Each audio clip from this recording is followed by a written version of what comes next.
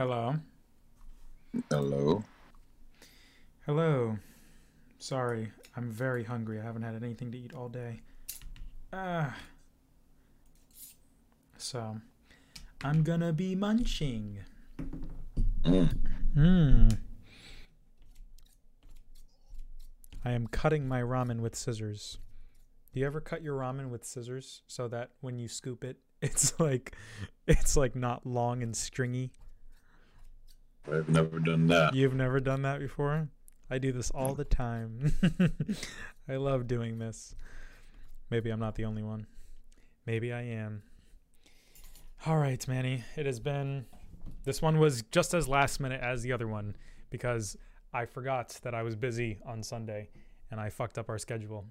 So I apologize. But we made it in time nonetheless.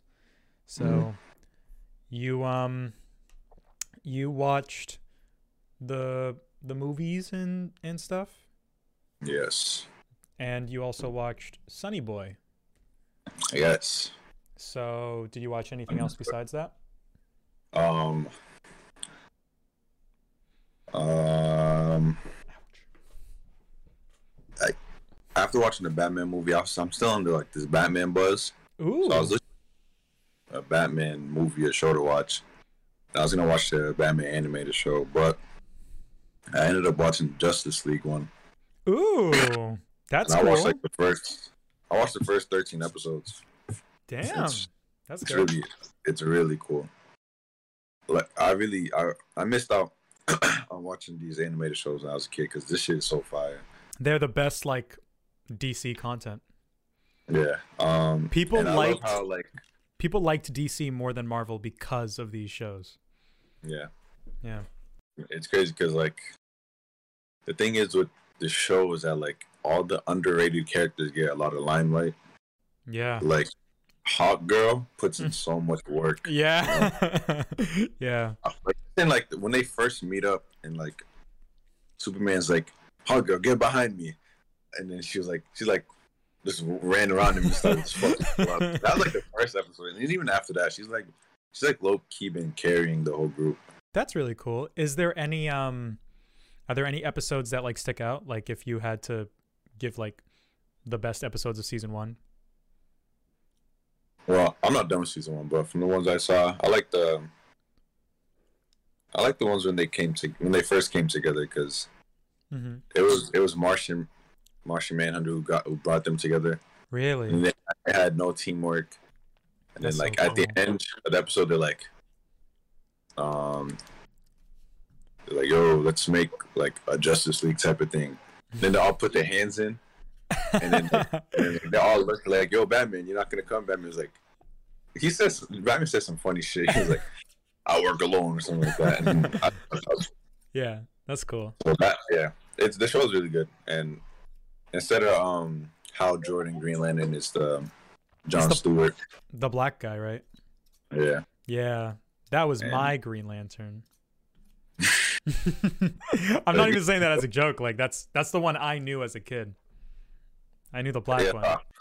Yeah, so I've been enjoying that. And then fucking because of the last episode in My Dress Up Darling. Yeah. Because of the last episode, I was like, I just want to watch another romance right now. And, I watched the first episode of this other show. It's called Tsundere Children. I think I'm gonna watch it. Huh? Is it old or is it new? It came out in 2017. Okay. Interesting. Yeah. So that's what I've been doing. All right. No other Batman content. That's all the Batman stuff. Yeah, this is Justice League. How's Elden Ring? Elden Ring is a lot of fun, That's good. but Elden Ring challenges me. Yeah. So you haven't been playing it as much? No, I've been playing it. Hmm. Usually, like when no one's online, I hop on, Right. make progress. Like there's so much content, there's so much shit to do. So I'm gonna definitely finish the game. And yeah, Yeah. Elden Ring is amazing. Cool. So I guess you can talk about Sonny Boy before we get into any of the movies. Sonny Boy. Ah, man. Wait a minute. Boy. Maybe I should talk about the stuff that I watched. Yeah, that's what you watch. Yeah. I wrote it all down because I watched a lot of movies. Give me 1 second. So I watched a movie called Fargo, which is a crime drama that takes place in the South and stuff, and it's made by the guys who made No Country for Old Men, and I really enjoyed it, and I'm recommending it solely on the fact that it's made by the same people and it's kind of like the same type of story. It's a lot more funny than No Country for Old Men, but it is also serious, so it's like a mix of funny and a mix of serious. And I'm not gonna sit here and say it's as good as No Country for Old Men because I don't even remember that movie that much. But Fargo, it also won Best Picture at the Oscars. It also won Best Actress, just like No Country for Old Men won Best Actor. So I guess like statistically they're on the same merit, kind of. Yeah. So Fargo. I watched a movie called Saturday Night Fever. It has John Travolta in it. He fucking dances. They play like 70s music, like da, na, na, staying alive, and he dances to the music. And John Travolta, it was when he was like not ugly and he was like fucking sexy as fuck, and he got bitches. And I think it's my favorite movie. So there's that. That is a 10 out of 10 in my book. I like it a lot. Then I watched a try-hard artsy movie called The Holy Mountain, and one of the YouTubers, probably my favorite YouTuber, says that this is his favorite movie, so I was very excited to watch this. And I always get anxious for artsy movies because I don't know if I'm going to get it or if it's going to be too complicated. But I actually did understand this movie, and I was able to like decipher it, and it was very, very good. And I think that even though it's like try hard and artsy, I think it's something that you would enjoy too. It's like Mononoke, like not Princess Mononoke, like Mononoke, but like even harder. Like if it makes any sense, like it's even harder to understand than that, but it has like that style where everything is conveyed through like visual metaphors. You have to like, they don't show you directly what's on screen, but they'll show you something kind of like it. So you have to like kind of infer what's happening. It's really cool. Right. I love the movie. So I'd recommend it. I think it might be on HBO. It might not be, but The Holy Mountain. And then I watched a movie called Fantastic Planet, which is a artsy. Oh, that shit's on HBO Max. Yeah. Okay. So you know about that. Mm. Yeah. That is very good. I know that you would like that too. So it's really short. It's only an hour and 12 minutes. So I would highly recommend it. I'm pretty sure that you would enjoy it. Fantastic Planet was good. And then Sunday, the reason why I had to cancel the call was because I forgot that I was doing an all-day Lord of the Rings marathon at the theater. And it was from 11 a.m. to midnight, and it was all day, and it was fucking awesome. It was like the coolest. Yeah. It was the coolest experience I've ever had. And that's why I couldn't call on Sunday. And I'm upset because I wanted to tell you about that in case you wanted to maybe talk about Lord of the Rings, like for a whole episode. Like, but I forgot that like marathon session was in between like the last episode and this episode. So I was like, fuck. But I love Lord of the Rings, and I fucking love it. It's on par with like Star Wars and The Matrix, as like I understand why they're classics in that way. Right. The first Lord of the Rings is a 10 out of 10. It's one of my favorite movies. And the other two are good, but it's kind of like a Matrix situation where like the first one can't be matched. So, but they're still good. And then I watched. Have you ever heard of you know who Akira Kurosawa is? Like the guy who made Seven Samurai. He's like a classic. Yeah. I watched a movie I know him from Seven. Yeah. Yeah. He made a movie called Rashomon, and it's one of his like highly regarded samurai movies. That is a movie that I know that you will like, and I'm recommending. I watched a lot of other things, but I'm picking the ones that I know that you will like, and that's on HBO Max if you want to watch that. And then I watched another movie from the people who made No Country for Old Men called Raising Arizona, and it has Nicolas Cage, and it's also a Southern movie where they talk all Southern and funny. This one's not serious at all, though. It's a full-blown comedy, but I think it's really funny, and it's made by the No Country for Old Men guys, so you might like it. And that is everything I watched. So that's all that. A lot of shit. And I'm 2 seasons deep into Attack on Titan. And I want to be caught up because to my understanding, the next episode will be the last episode. So hopefully we'll talk about it on the next episode. And hopefully after this, I'll be caught up. I also watched every movie that we're going to talk about twice. Okay. Yeah. So. All right. Talk about Sonny Boy. Sonny Boy, a Madhouse original. Also, it's been like 7 years since Madhouse did an original, and I find it interesting how they would go for something like Sonny Boy, because Sonny Boy is so try hard. Yeah.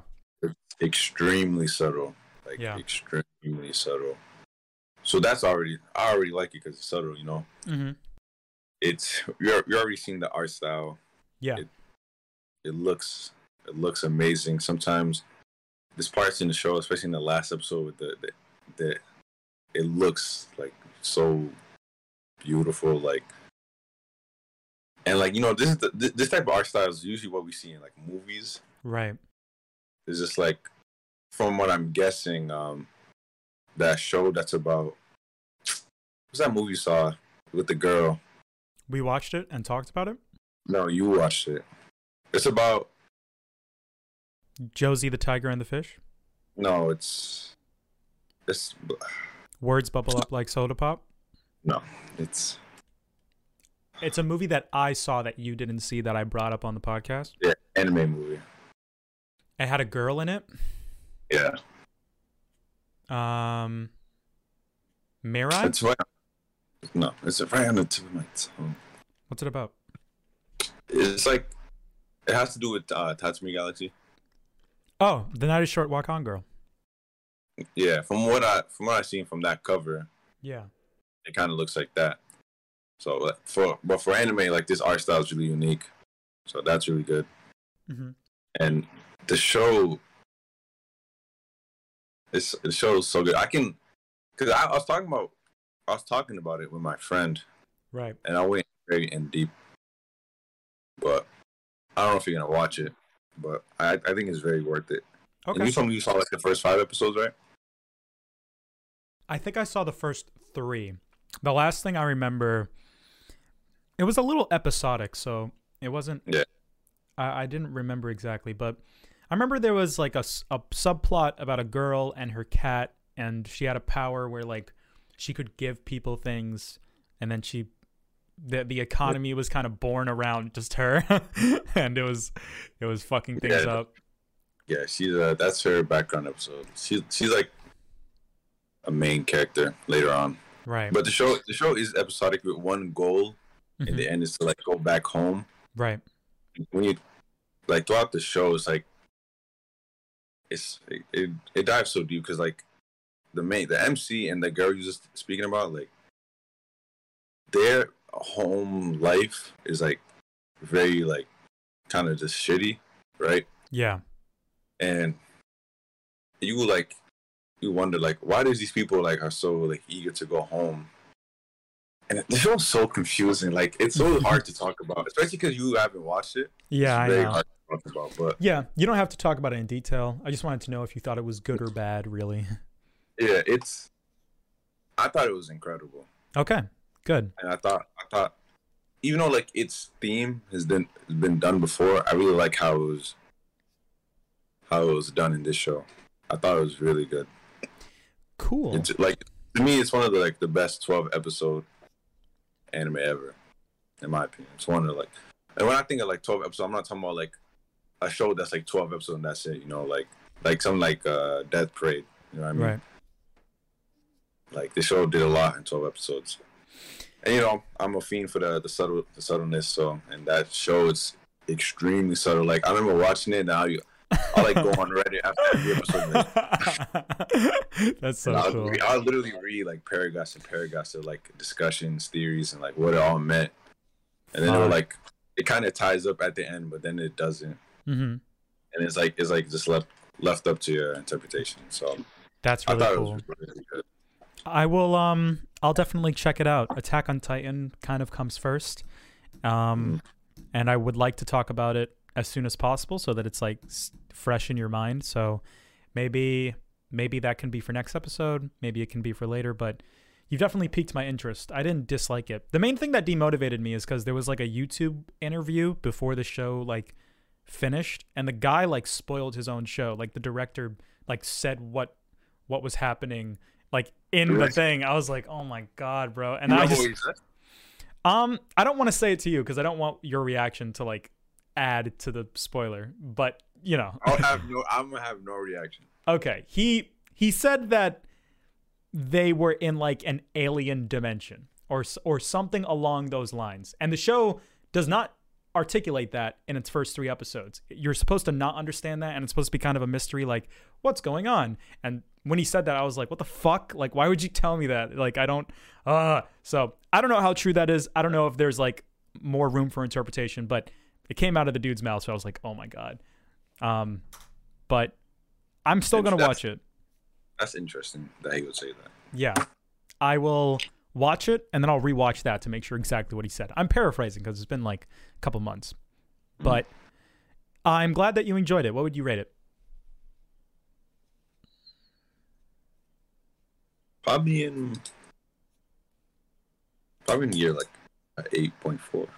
Okay, cool. That's good. Now I'm very intrigued, given your very positive review. All right. I want to make like a list of the best 12 episodes. Death Parade is probably number. Really? I haven't seen Death Parade. I gotta check that out. You know, Light Yagami was in a Death Parade episode. Really? Yeah. Oh my god! Like the character Light Yagami, is it made by the guy who made? I don't know. He pulled up in like episode 6, and you know why it makes so sense, because like when Light dies in Death Note, like yeah, it's like he doesn't go to heaven or go to hell. Like, right. He becomes like a Shinigami. And it's like weird seeing him in this place. Like it's like right when he dies. Oh my god, that's like so. Oh my god, that would have been like the coolest shit if I didn't know it. Fuck. Oh. No, it's okay. Don't worry. I thought you watched it. No, I didn't watch it. Seen Death Parade? No, I haven't seen Death Parade. I'll still watch it despite that. That's actually more inclination to watch it. Fuck. All right. Cool. Death Parade is very interesting. All right. Well, I guess we can get into the movies. I think we should start with Ninja Scroll. Do you want to start with Ninja Scroll? Yeah. Okay. Ninja Scroll. I feel like I would have liked this movie if I haven't seen Wicked City. It's like the same exact thing. Yeah, it's the exact same movie. The only different thing here is that the female lead dies. It's like a cool stoic MC, mad like a girl that doesn't like the dude at the start, goes to like him, and then the old guy. Yeah. Yeah, it's like the same. It's the same exact. The only thing different is the setting. I know. Yeah. But yeah, so it's like a Nausicaa situation where like you think the movie's like decent, but you don't like it because you just saw a movie that was exactly the same. I wouldn't even call it decent. I don't even think it was good at all. Wow, really? You didn't enjoy because of the similarity to Wicked City, or because of dislikes that you had? I think it's the Wicked City thing. Okay. Interesting. I knew it was probably going to affect your experience because it did affect mine, but I'm surprised that you didn't enjoy it at all. Because I thought it was better than Wicked City in almost every way. It is better than Wicked City. They're both ass. It's just that I just wish I watched this first. Yeah. I don't know. I was expecting so much more. Like, because Ninja Scroll is like, it's a I hear people call it a classic. Mm-hmm. It's a legendary like anime film. Yeah. I went into it like expecting like some greatness, but it's like, you know, like I think like Sword of the Stranger did this kind of thing like better. Like how when you say Sword of the Stranger did this? It's like mysterious vagabond samurai guy, really, or Ronin guy. I thought that dude was more interesting in that one. Like, if I had to pick which one's better, I would say Sword of the Stranger is better. I can see that. I can see where you're coming from. I did like Ninja Scroll. I did kind of have that once. Well, I did see this before I saw Wicked City, so I already kind of have like it's been sitting in my brain for a long time. I've already seen it. My initial reaction was like, oh, that was like a fun action-y thing, but it wasn't really anything more than that.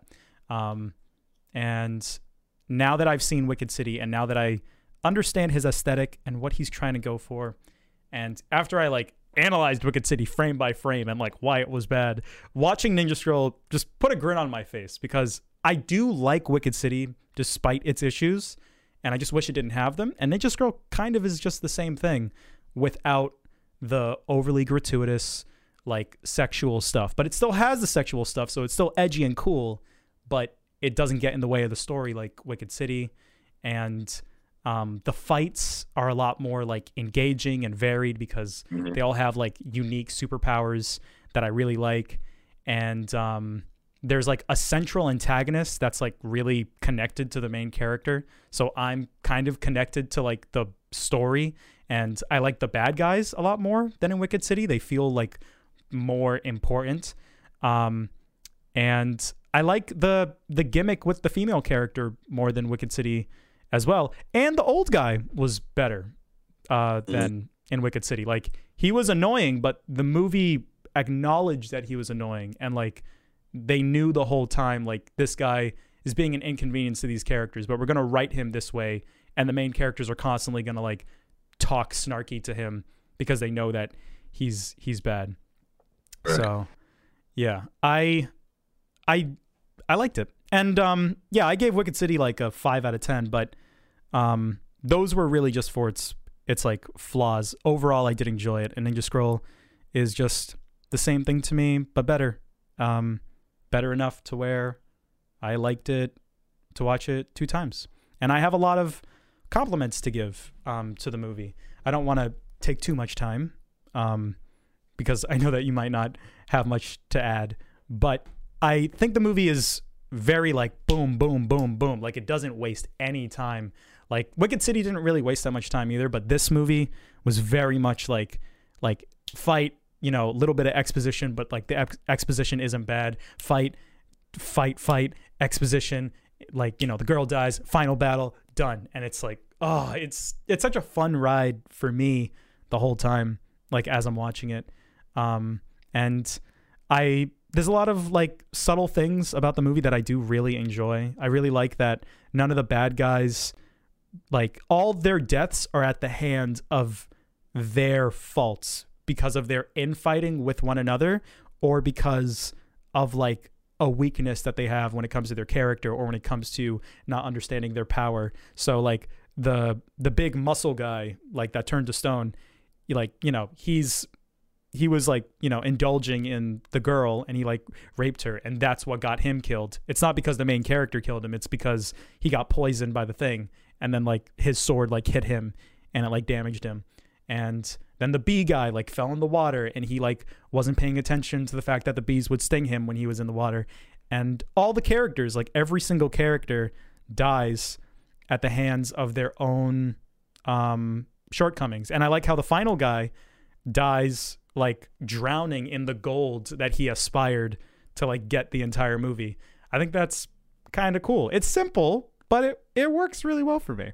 And he dies like Dio, so I just really like it because he has a scar in his neck and he regenerates, and the guy cuts him in half, and it just reminded me of JoJo so much.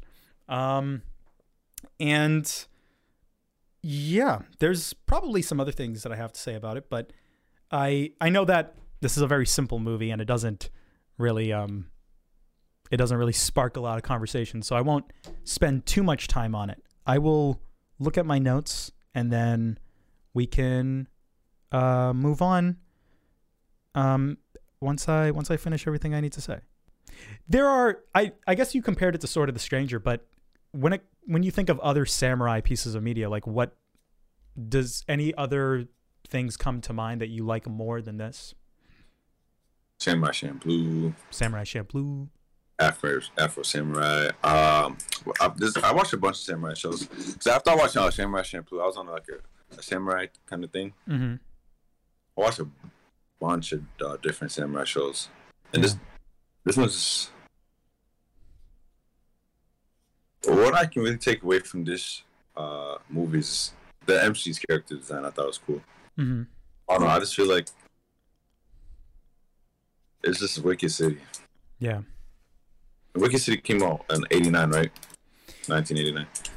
Yeah, 1989, and this was 1992 or 93. So this was this was like 5 years after that. Yeah. Yeah. It's too much. It's the same thing. I feel you. Once I saw the old guy, I was like, I know what this is. Yeah.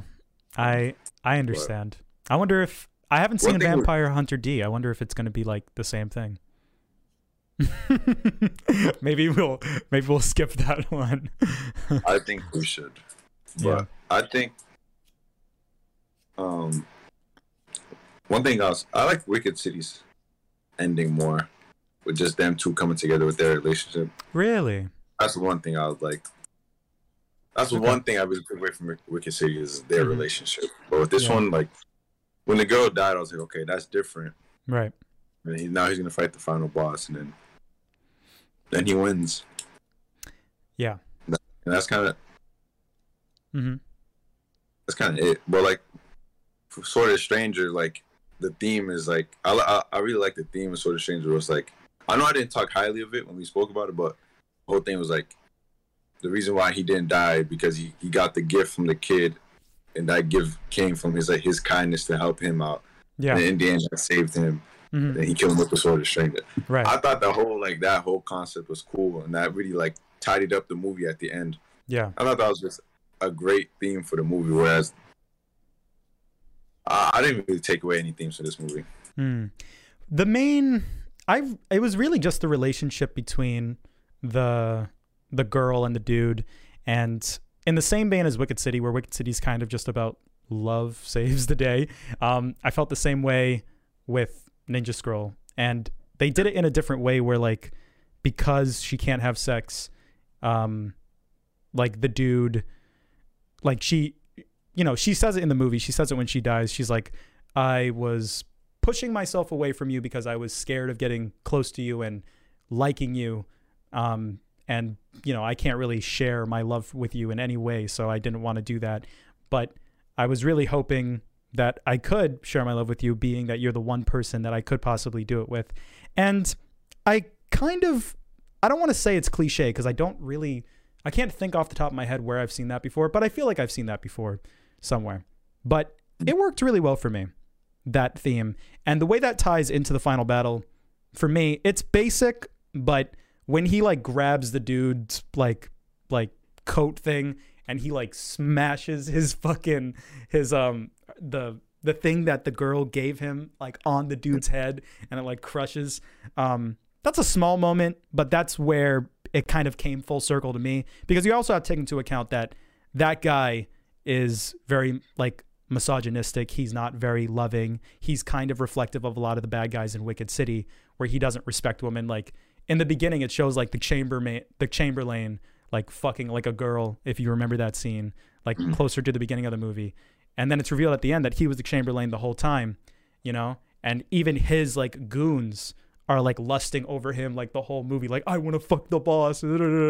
So it's cool that the misogynistic like evil fuck that like wants the gold gets beat by like the guy who loves and cares for like the girl so much that he didn't have sex with her.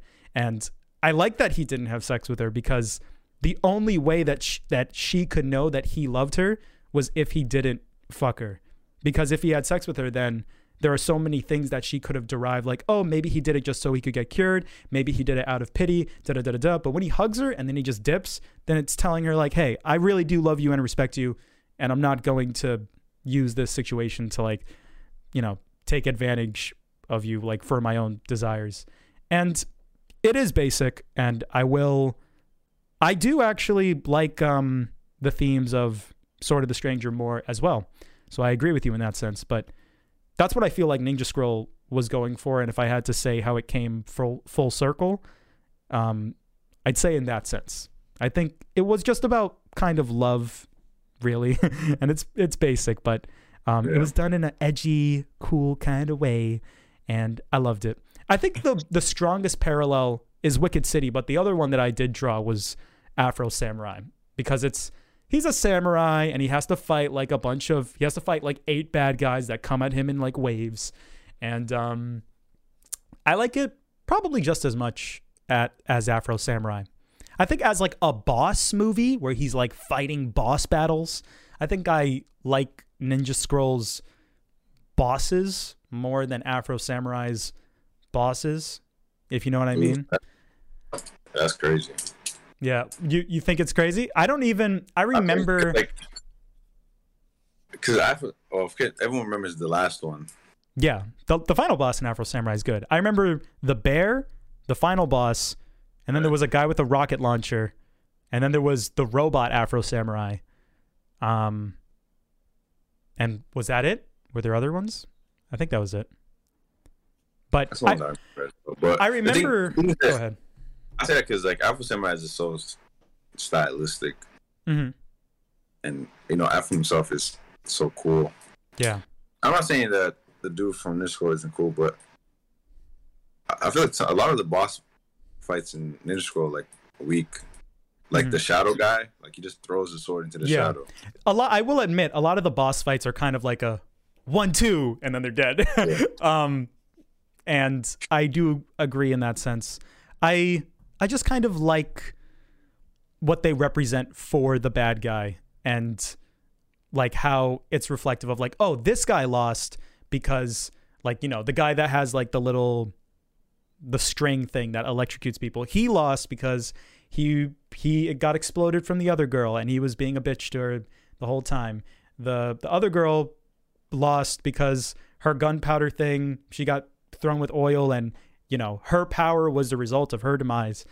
Even though they die in very quick ways, like you probably can't even call any of them fights because they're so short, but the way they die and how like their powers are always a result of their demise, or like their characters are the result of their demise. That's what I really enjoyed.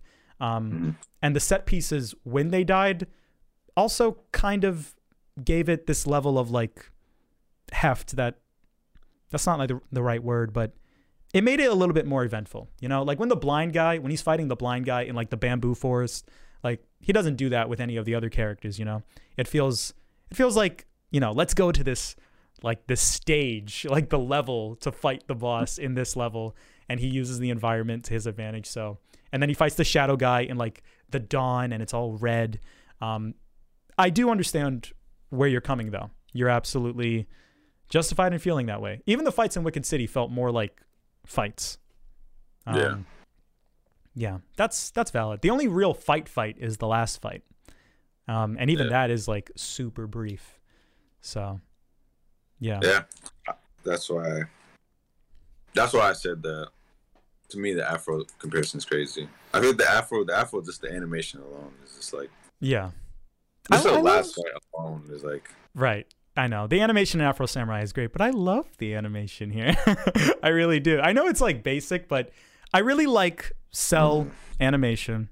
I really like that kind of like you know, you're putting cells onto a thing and you're taking a picture. I like that. It's tactile.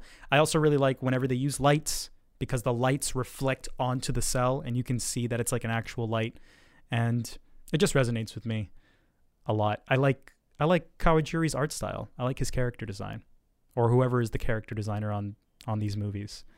But I can understand, because Afro Samurai is definitely like more frames, more shit's happening. And the choreography is like a lot more interesting in a show like that. That's valid. Say again? And he's black. Yeah. And he's black. Yeah, I'm just scrolling through my notes. I think. Go ahead. That scene where, like, I forgot the dude's name, but the dude in Afro Samurai who was like following him, the old guy. Right. And like he wasn't like real, but then like he saved him from one of the strikes. Mm-hmm. I thought that scene was like so crazy. I need to rewatch Afro Samurai. I was like, oh shit. What did that represent? It's been a long time, I don't know, because he said something when he died, and Afro was looking at him crazy, like, yeah. And I was like, I thought he was fake, and yeah. It's like he is fake. Yeah, it's like what really happened, you know? Mm-hmm. I was like, oh. I remember being very confused, but it probably had a little bit more narrative significance. Do you like Afro Samurai Resurrection? I didn't watch that. Oh, you didn't? Wow. You should. We should probably talk about that. No? Maybe? Yeah. Yeah. That would be fun. But let me look at my notes real quick. One thing I wanted to say about the animation. I like Wicked City. I like the art style. I like the way it looks. It connects with me a lot. Wicked City is blue. Ninja Scroll is blue, red, green. It's like the whole fucking rainbow. I love like that it just varies in terms of its colors so much. I like that a lot about Ninja Scroll. That's just a brief thing that I wanted to mention. And I understand why this guy is considered like a classic amongst a lot of people, like this director, because he has a very specific style. He makes very edgy things, and he has a very clean like character design and art style with the cell animation. And I'm very interested in Vampire Hunter D Bloodlust, and I guess I'll tell you how it is whenever I choose to watch it.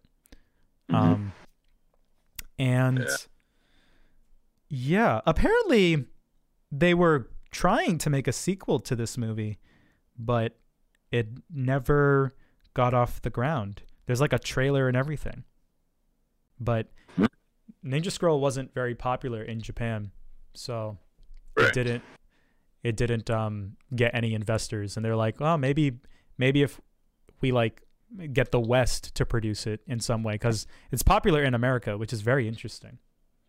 I think the reason why I like it is just because Japanese shit is just so foreign to me, and I will always find like samurai and stuff like cool. But maybe I think that's the case. Yeah, it's that whole culture is it is super cool. Yeah, the whole samurai thing, but probably to Japanese people, just like whatever. Yeah, but like fucking like some warrior shit, you know? Yeah, it's like Vikings. Like people love Vikings and shit. Yeah. It's the exact same thing. You're right. Like our equivalent is fucking cowboys, and cowboys are originally like Mexican, so it's like we just stole that. Yeah.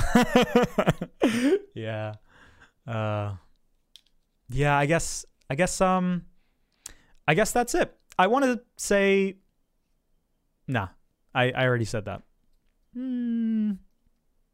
Yeah. I think I've talked about every single thing. Okay, I want to talk about the rape scene a little bit, and how, like I said in my Wicked City discussion, like the Ninja Scroll did it a lot better, and it did do a lot better. Number one, because it's toned way the fuck down compared to Wicked City, but it's also the way it's used in this movie. It's part of the narrative, it's part of the themes, and It's used very sparingly, and even the scene itself is not like her actually getting like penetrated or whatever. It's you're seeing like this dude, he's like putting his mouth like over her face and stuff, and he's doing all this grotesque stuff without it being explicitly rapey like in Wicked City, what I mean? So like you're getting that shock value even though what he's doing is not inherently as bad as the stuff in Wicked City, which is a very good way to do it. And the way it was shot and the way it was executed in like the dark, like blue area, it was still very shocking. I think I was very shocked when I watched it before Wicked City, like for the first time. I was like, holy shit, I can't believe I'm seeing this. This is like so much, because I've never seen an anime like do something that explicit. I feel like it's just kind of watered down coming from Wicked City, so it doesn't impact me as much. But I do think that it is still very well executed, and I do still take that into account. And I wanted to bring that up because it was perfect for the movie. It actually like tied into the ending, and sex is like a big component, and I like that in Wicked City. The ending is that they have sex and they fall in love, and this is they don't have sex and they fall in love because they don't have sex. And I really empathize with her death. Like it connected with me emotionally a lot. Like when she was like, I wish, you made love to me, even if it was out of pity, because no one's ever treated me like a real girl. I connect with that a lot because I try to be a jubei in my reality. I try to be somebody that can connect with people beyond them being girls and being like people that I can have sex with. So that means a lot to me. And I think I have a personal attachment to this movie because I'm an edgy anime bro that likes violence and sex, but I also like the themes. So I like Ninja Scroll. It's good to me. I'm going to give it a 7 out of 10. It's closer to an 8 than it is to a 6. Do you have a rating? Yeah, probably like a 5. Gotcha. All right. So Jin-Roh, the Wolf Brigade, the movie that I recommended from the last episode. You want to talk about Jin-Roh before Jujutsu, right? Yeah, sure. All right. So, Jin-Roh, the Wolf Brigade. What did you watch it on Crunchyroll? Yeah. Yeah, it was in 480p on Crunchyroll, which was very upsetting. I'm sorry for recommending this because I thought like, I'm gonna watch it on Crunchyroll. It's gonna be fine. I didn't know that it was in such like bad quality, but it was still a good movie nonetheless to me. It was. So this is a very weird like franchise. Apparently like there's a bunch of other things attached to this, like comic books and movies. It's called the Kerberos Saga, and it's about basically a faction of police whose entire purpose is to snuff out people that are causing civil unrest. And their whole thing is like, hey, when riots are getting out of hand, or when like, people are getting a little bit too terroristy, we send in these guys instead of normal police, or instead of the like military force. And the movie is about the psychology of these guys, the Kerberos cops, and the dichotomy between being a like evil cop that has like no morals, that just kills people because they're told to, versus being a normal human being that has emotions. And it's written and not directed, but it's written by Mamoru Oshii, who did Ghost in the Shell. So that's probably like the main parallel that a lot of people will draw when watching this. It feels like Ghost in the Shell, like the music, the overall vibe. Yeah. And I really liked it. I was a little bored the first time, and I was like, but then I watched it again last night. Now knowing where it was going, now knowing what was going to happen. And I paid a lot more attention. I took very thorough notes, and I enjoyed it a lot more. And I think it's a very well written, very smart, very subtle, cool movie. And I have a lot to say about it. What did you think? I also agree with the whole boring thing. Like, Yeah. like the movie has trouble like grasping you at the beginning. I did sleep through it. Yeah. I slept the first time I watched it, and I went back and watched. It's I a feel movie. like this one, It'll put you to sleep. It's a very calm movie. Like, this art style is so. This art style will put you to bed itself. Yeah. It looks like Paranoia Agent. Yeah. Paranoia Agent is obviously newer. It looks a little better, but you know the 480p Paranoia Agent vibe. Yeah.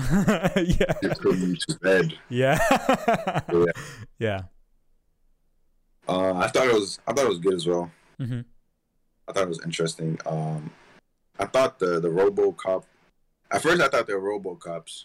When I first saw it, like, me too. But the uniform is amazing. It looks dope. Yeah. The cover itself is a dude standing in front of the moon. I know. Oh my god, I wrote that in my notes. I'm like, and especially given what the movie is about, it's not like a dumb action movie where they like run around and shoot each other the whole time. It's like the movie is about the psychology of these like quote unquote evil people like on the outside, and it's, you know, the red eyes have this like very evil like symbolism to it. Like you look at it and you think it's a bad person, but it is like a human being under there. So it's so fucking cool. I think it's nice. Yeah.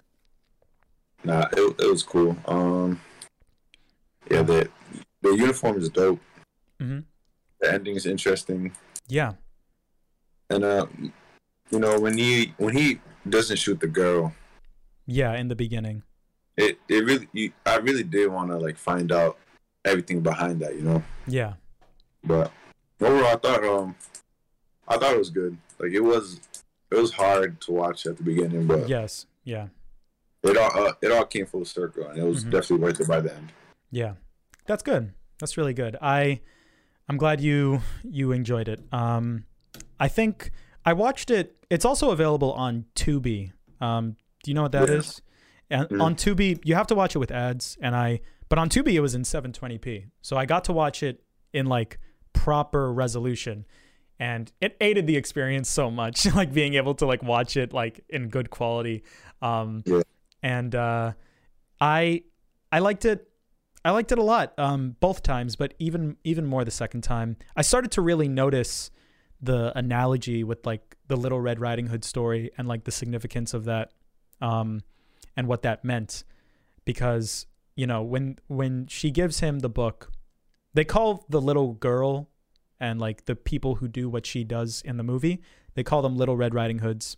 So in the analogy, when they keep reciting the poem of, or the haiku, whatever the fuck you want to call it, the story of Little Red Riding Hood, like in the analogy, he is the wolf, and he is like the wolf masquerading as the mom to coerce like the Little Red Riding Hood. But as the movie progressed and as certain moments happened, it started to kind of shift the roles, because the movie is about how the main character struggles with being a wolf and also being a human being. So sometimes the movie will recite the poem, but it will show it. The visuals will express that the dude represents Little Red Riding Hood right now. So when he's in the training room, like when he's training, there's a part in the book where it talks about like, you know, when you grow out the armor, then you can come back to me, Little Red Riding Hood. You can come back to your mom. Little Red Riding Hood took the armor and she tried to whittle it down by rubbing it against the walls. And then, you know, and then it cuts to him in the training room wearing the Kerberos armor. And it's a representation of how he wants to grow out of his armor so he can go back to the mom, or like, so he can go back to being a normal person. But then it cuts to him in the sewers, and now he is the wolf, because then it shows the little girl walk by him. And this is all in like one scene. So it starts with him as Little Red Riding Hood, and then it shifts to him as the wolf. And it's so subtle and it's so cool. And the rest of the movie constantly has that back and forth with his character. but not only him, but now with the other character, because when you find out that she is betraying him and that she's deceiving him, then she is now the wolf in the analogy that's like in humans clothing. So when he finds out, like when they put like the pictures in his like in the book, and he knows that he's being betrayed by his like little girlfriend, they recite the poem again, and now it's one of the coolest scenes I've ever seen in like an anime, because the poem is now like based on all the information you've been given throughout the film. The dude represents the wolf and Little Red Riding Hood, and the girl represents the wolf and Little Red Riding Hood at the same time, like simultaneously, and it's so fucking fire, and I love it, and I missed it. I kind of missed it emotionally, at least the first time. Like I understood it when they were talking about it, but like it didn't resonate and hit my heart like until the second time. I was like, oh fuck. I loved it, you know, and it did a very, very good job at doing that. The whole Red Riding Hood thing is very interesting. You know that scene where she's running in the sewers, and then like the wolves start like appearing behind them. Yeah, I thought that scene was so fire. Mm-hmm, yeah, and you know when he has the vision of the wolves like eating her and shit. Yeah, mm-hmm. I kind of knew it was gonna end like this, but this, you know, I guess, but this I actually like you. I like when shit's done like this because you still don't know, right? Right. I think that's before you even know she's deceiving him. So it's kind of like a Grave of the Fireflies, where like you can tell what's gonna happen at the end, but you don't. It doesn't take away from anything. Yeah, it's such a sad ending that you're kind of watching the movie hoping that it doesn't happen, and you're like dreading that ending, but getting to it and the sadness of getting to it is what makes the movie enjoyable. You know? Yeah. Yeah. I love how at the end the dude was like, he was like, yo, what should I do? And he was like, what should you do? Yeah. He was like, and he was saying like, you know, wolves can't live with humans. Like, right. Even if you go that route, you will never be a human. Right. I was like, yeah, that was so dope. It was so fire. And I think I remember the specific line. He like hands him, he's like, what should I do? He hands him the gun. He's like, end this story while you're an animal, while you still can. Yeah. I fucking thought that was so fire. It was so good. Yeah. That shit was fire. Mm-hmm. It was. That really was like the best part of the movie.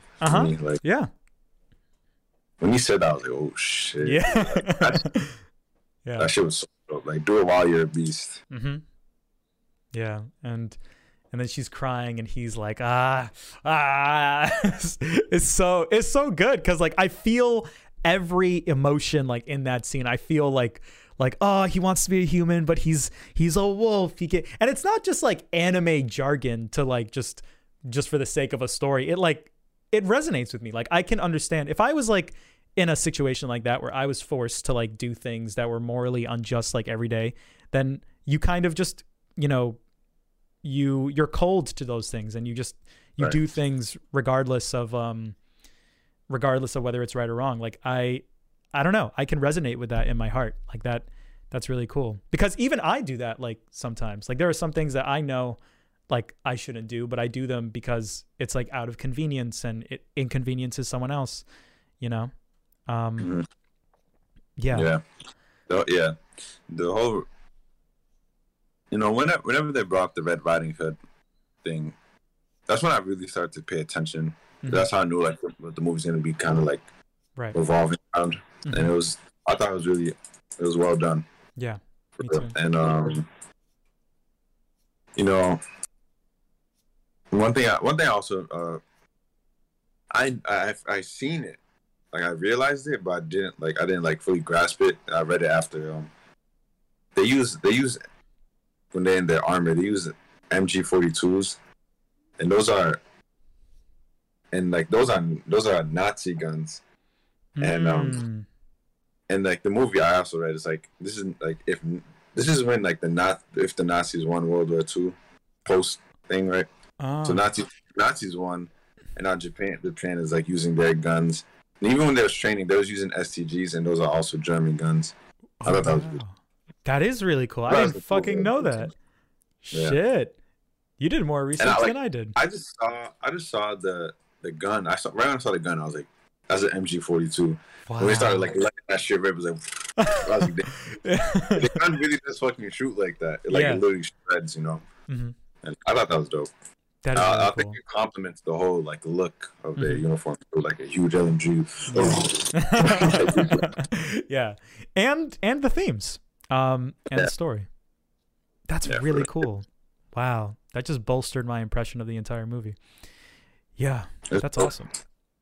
Yeah, I really liked all the Little Red Riding Hood stuff. I liked when he when it was revealed that he was like in the Wolf Brigade at the end, and you know, the guy that betrayed him, like the entire movies, he's like, he's too emotional. That's why I didn't shoot the little girl. Like he's a fucking Little Red Riding Hood. He's not a Chad Wolf like me. And then at the end of the movie, like, you know, this guy's wearing like the Wolf Brigade armor, and the guy's like, aren't you a human being? You're gonna shoot your best friend, man? And it's like, gah, gah, gah, gah, gah, gah. Like no hesitation, like boo, boo, boo, boo. It's so good. And that's another thing, like just like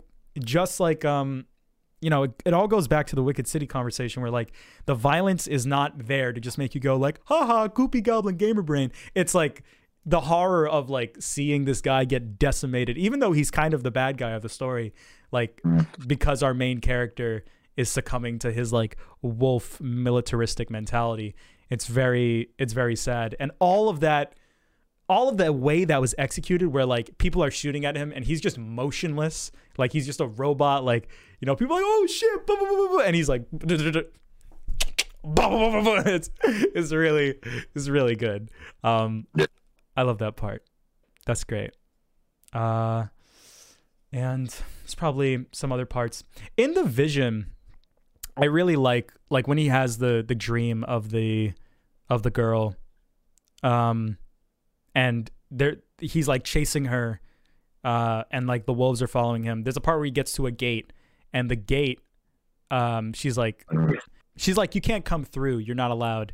But the door opens anyways, and all the wolves go through and like eat her up. Like the guy himself, I think that's a really cool way of like expressing, like the dude is about to go through the door, and then he hesitates because he's like, wait, like, you know, because in his real life he's thinking like, if I interact with this person, then my wolf side like might cause her like conflict and strife, and it might like make her life worse, just like it did for like the little girl that I got killed. And so he like hesitates and he doesn't walk through the gate, but then all the wolves just walk through the gate like that were behind him, and he's like, oh shit. Yeah, so it's kind of like a representation of like, regardless of his human side, his wolf side is going to like overtake him regardless. And I love the way it's represented. And then there's like, it just cuts to a shot of him like with his wolves, like, and it's like snowing, and he's just sitting there like, it's so like gangster, it's so badass, but the sad music is playing. And that song, like the main song that it plays when that dream is happening, and just whenever cool shit's happening, it's like one song, and they play it like 3 times, but it's so good, and they use it so effectively. And it's always used whenever they do the Little Red Riding Hood shit, and I loved it. It was fantastic. The second time, you know, you were saying like when they talk about the Little Red Riding Hood stuff, it gets more interesting. And the second time, I started to really kind of notice that the entire movie, even when they're not like boom boom earth seeing it, it is kind of talking about the Little Red Riding Hood stuff, subtly. Yeah. Like it's a part of the story, even if it's not like telling you directly. Right. Even when it's like government officials talking to each other, it's, you know, like there's that scene where they're in like the junkyard, and like the government officials, they're talking about how public security wants to dissolve the Kerberos cops or whatever they're called, and the guy talks about like the dog breeding analogy, where he's like, you know, you can't have 2 dogs in the same kennel, but you can breed them and try to merge the best attributes of both of them, which is reflective of like our world today, you know, where like cops have like maybe like stronger artillery, you know? Like it's a mix of Kerberos and a mix of like normal police, you know? Yeah, right. Yeah, so it's really cool, and I love their logic where it's like we need to restore peace and order. That's how we need to advocate for peace and order rather than like be like super oppressive and like hold people down in that way. Even though they're still gonna do that, just in like a more subtle way, you know, which is what's happening in our world today. I thought that was really thoughtful. Right. But yeah, I on the second viewing, I started to kind of perceive the entire movie as a really big, like, Little Red Riding Hood analogy. And when I kind of saw it through those lens the entire time, it was a lot more engaging and a lot more enjoyable. I was able to sit through it. This is one of those movies. This is like Ghost in the Shell. This is just like Ghost in the Shell and Akira, where like the first time I'm bored, and then like the next like 2 or 3 times I start to really understand it and I start to really like it, which is why I watched it a second time, because I felt like it was necessary. And yeah, that's why I liked it. Oh, I'm really glad I read this note. So during the training, they were talking about like how when Fuse fucked up like in the training regimen, they said something along the lines of like, if one person makes a mistake, it fucks up everything for everyone else, which is basically like the movie saying like, if this is happening to Fuse, like our main character, then it's reflective of the entire group, you know?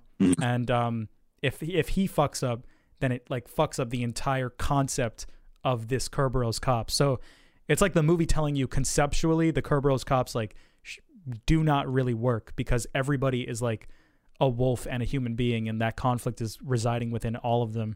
So like they're all kind of having this conflict, and just because we're only seeing it to this main character, it's going to break the dynamic of the whole thing. Because they were talking about like, you know, when you're in the training grounds, you need to like be there for your teammates, and if one person isn't there, then it breaks the whole dynamic. And that's supposed to be like symbolic of how Fuse is kind of, you know, up in his head and he's not there, and it breaks the whole dynamic like in a more grander like scheme, not just in the training grounds, but like in the Rope Brigade as a whole.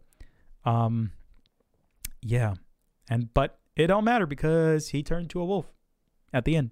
He commits to his wolf instinct. So, and dude at the end just says, what did he say? He says, and the wolf ate a Little Red Riding Hood. Yeah. Banger. Yeah. Throughout the movie, he kind of looked like Guts. Yeah, kind of. I can see that. He has like the little hair like going down. Yeah, and he's got the broad like physique. He does look like Guts. Yeah, I agree. Maybe that's like intentional. Berserk reference. Yeah, shared universe. Oh my god, it's like Marvel. Yeah. Yeah, so I'm gonna buy the Blu-ray. I'm gonna watch this in higher quality. God damn it, Crunchyroll. If only you couldn't rent this on anything either. That's what like pissed me off. I was like, oh my god, I can't even like spend money to watch this in like good quality. Fuck. So whenever I recommend things, I'm always gonna make sure that I can watch it in like a proper way before I recommend it. So yeah, that's all we got to say about Jin-Roh. Actually, I do have a little bit more to say, not about the movie, but about just the franchise in general. On IMDb, it lists 2 movies as like prequels to this one. They're 2 live action films, and they're actually directed by Mamoru Oshii and written by him. So it's called The Red Spectacles and Stray Dog Kerberos Panzer Cops, and the posters look fire, and they looked really cool. So I was like, okay, let me see if I can get these movies. So they're both on YouTube, and they're not legally available like anywhere else. So I watched The Red Spectacles, and it had that same vibe where it was like, it was boring, and I was like, oh, but then like I started to understand the symbolism and what it was saying underneath, and it had a fucking crazy ending. And it was in the same vein as Jin-Roh, where it's about a Kerberos cop and the psychology of like, you know, whether he wants to keep being a cop or not. And it was done in that super subtle, cool way. And I have to give it a couple more watches, but I might like it more than Jin-Roh the anime. It was very low budget, and I want to make that very clear if you ever choose to watch it. But I thought it was really good, and I bought the DVD on eBay, and I'm gonna watch it again. And the music in that one is better than in Jin-Roh. It's even better. It's really cool. It gets fucking crazy. And if you ever watched it, it would make for like a really interesting discussion, because you think Jin-Roh is symbolic. Oh boy, that shit goes insane. Okay. And then I didn't watch Stray Dog Kerberos Panzer Cop, but I will watch that, and I'll talk to you about it. But then I watched Ilong the Wolf Brigade, which is a South Korean 2017 or 2018 live action remake of Jin-Roh the Wolf Brigade. And it's on Netflix, and it's directed by Kim Ji-woon. I think that's his name. And he's apparently a popular Korean director. I've never heard of him, but I watched that, and it was 2 out of 10. It was fucking terrible. It was like really bad. I could go on and on about it, but it was so bad. The ending is different in it too. The ending is not him killing the girl. Like, he's about to kill the girl, and then you know how this movie is like slow and subtle and cool, and like a lot of people probably went into it like, what the fuck? I wanted some action. Well, watch the live action version, because that's all it is. It's just a bunch of action. It's just a bunch of people fighting each other. At the end, the captain of the Wolf Brigade puts on the Wolf Brigade gear, and the main character is wearing Wolf Brigade gear, and then they have a fight at the end while they're both wearing the armor. It's so like it's like so Dragon Ball Evolution. It makes me sad. But the fight itself was kind of cool, so I gave it a 2 instead of a 1. Yeah. If you're curious, watch it at 2 times speed, if you want. Yeah, it's so bad. You know how the movie is like this movie, the animated one is like a constant analogy of like Little Red Riding Hood and the wolf, and like it's just really slow, and the whole time you're just supposed to be thinking about that. This movie, it doesn't do that. This movie is like the public security is trying to get the Kerberos cut. It's like a spy espionage thing the whole time. It's not even like the fun parts of the animated movie are just the entire live action movie stretched out to 2 hours for casuals. This is what live actions do. They just take away all the subtlety, all the themes, messages, and just turn it into this action fest. Yeah, it's honestly disgusting, and I am not gonna watch it. It's shit like that. But I'm looking at the trailer, and the first comment this dude says, absolutely. He says, absolutely beautiful and amazing. I am very impressed with this live action adaptation. It even supersedes the original, in my opinion. A lot of reviews are pretty positive for this movie, so I guess take that into account. Ali's got another one of his hot takes, so maybe I'm wrong, but I think it fucking sucks. So yeah, like, I don't know. It's got a 6 on IMDb, which is lower than the animated one, so maybe some people are on our side. But yeah. This dude said the fact that Hollywood isn't creating this adaptation is probably going to stay true to the source material. No. Have you seen the Ghost in the Shell live action? No. It's like the Ghost in the Shell live action, where people who are like normies will be like, yeah, it does have the same plot. And technically, when you break it down to like the fucking synopsis, yeah, it does have the same plot. But like, when it comes to the themes, and when it comes to like the pacing and what's really important, like and the tone, it's not the same at all.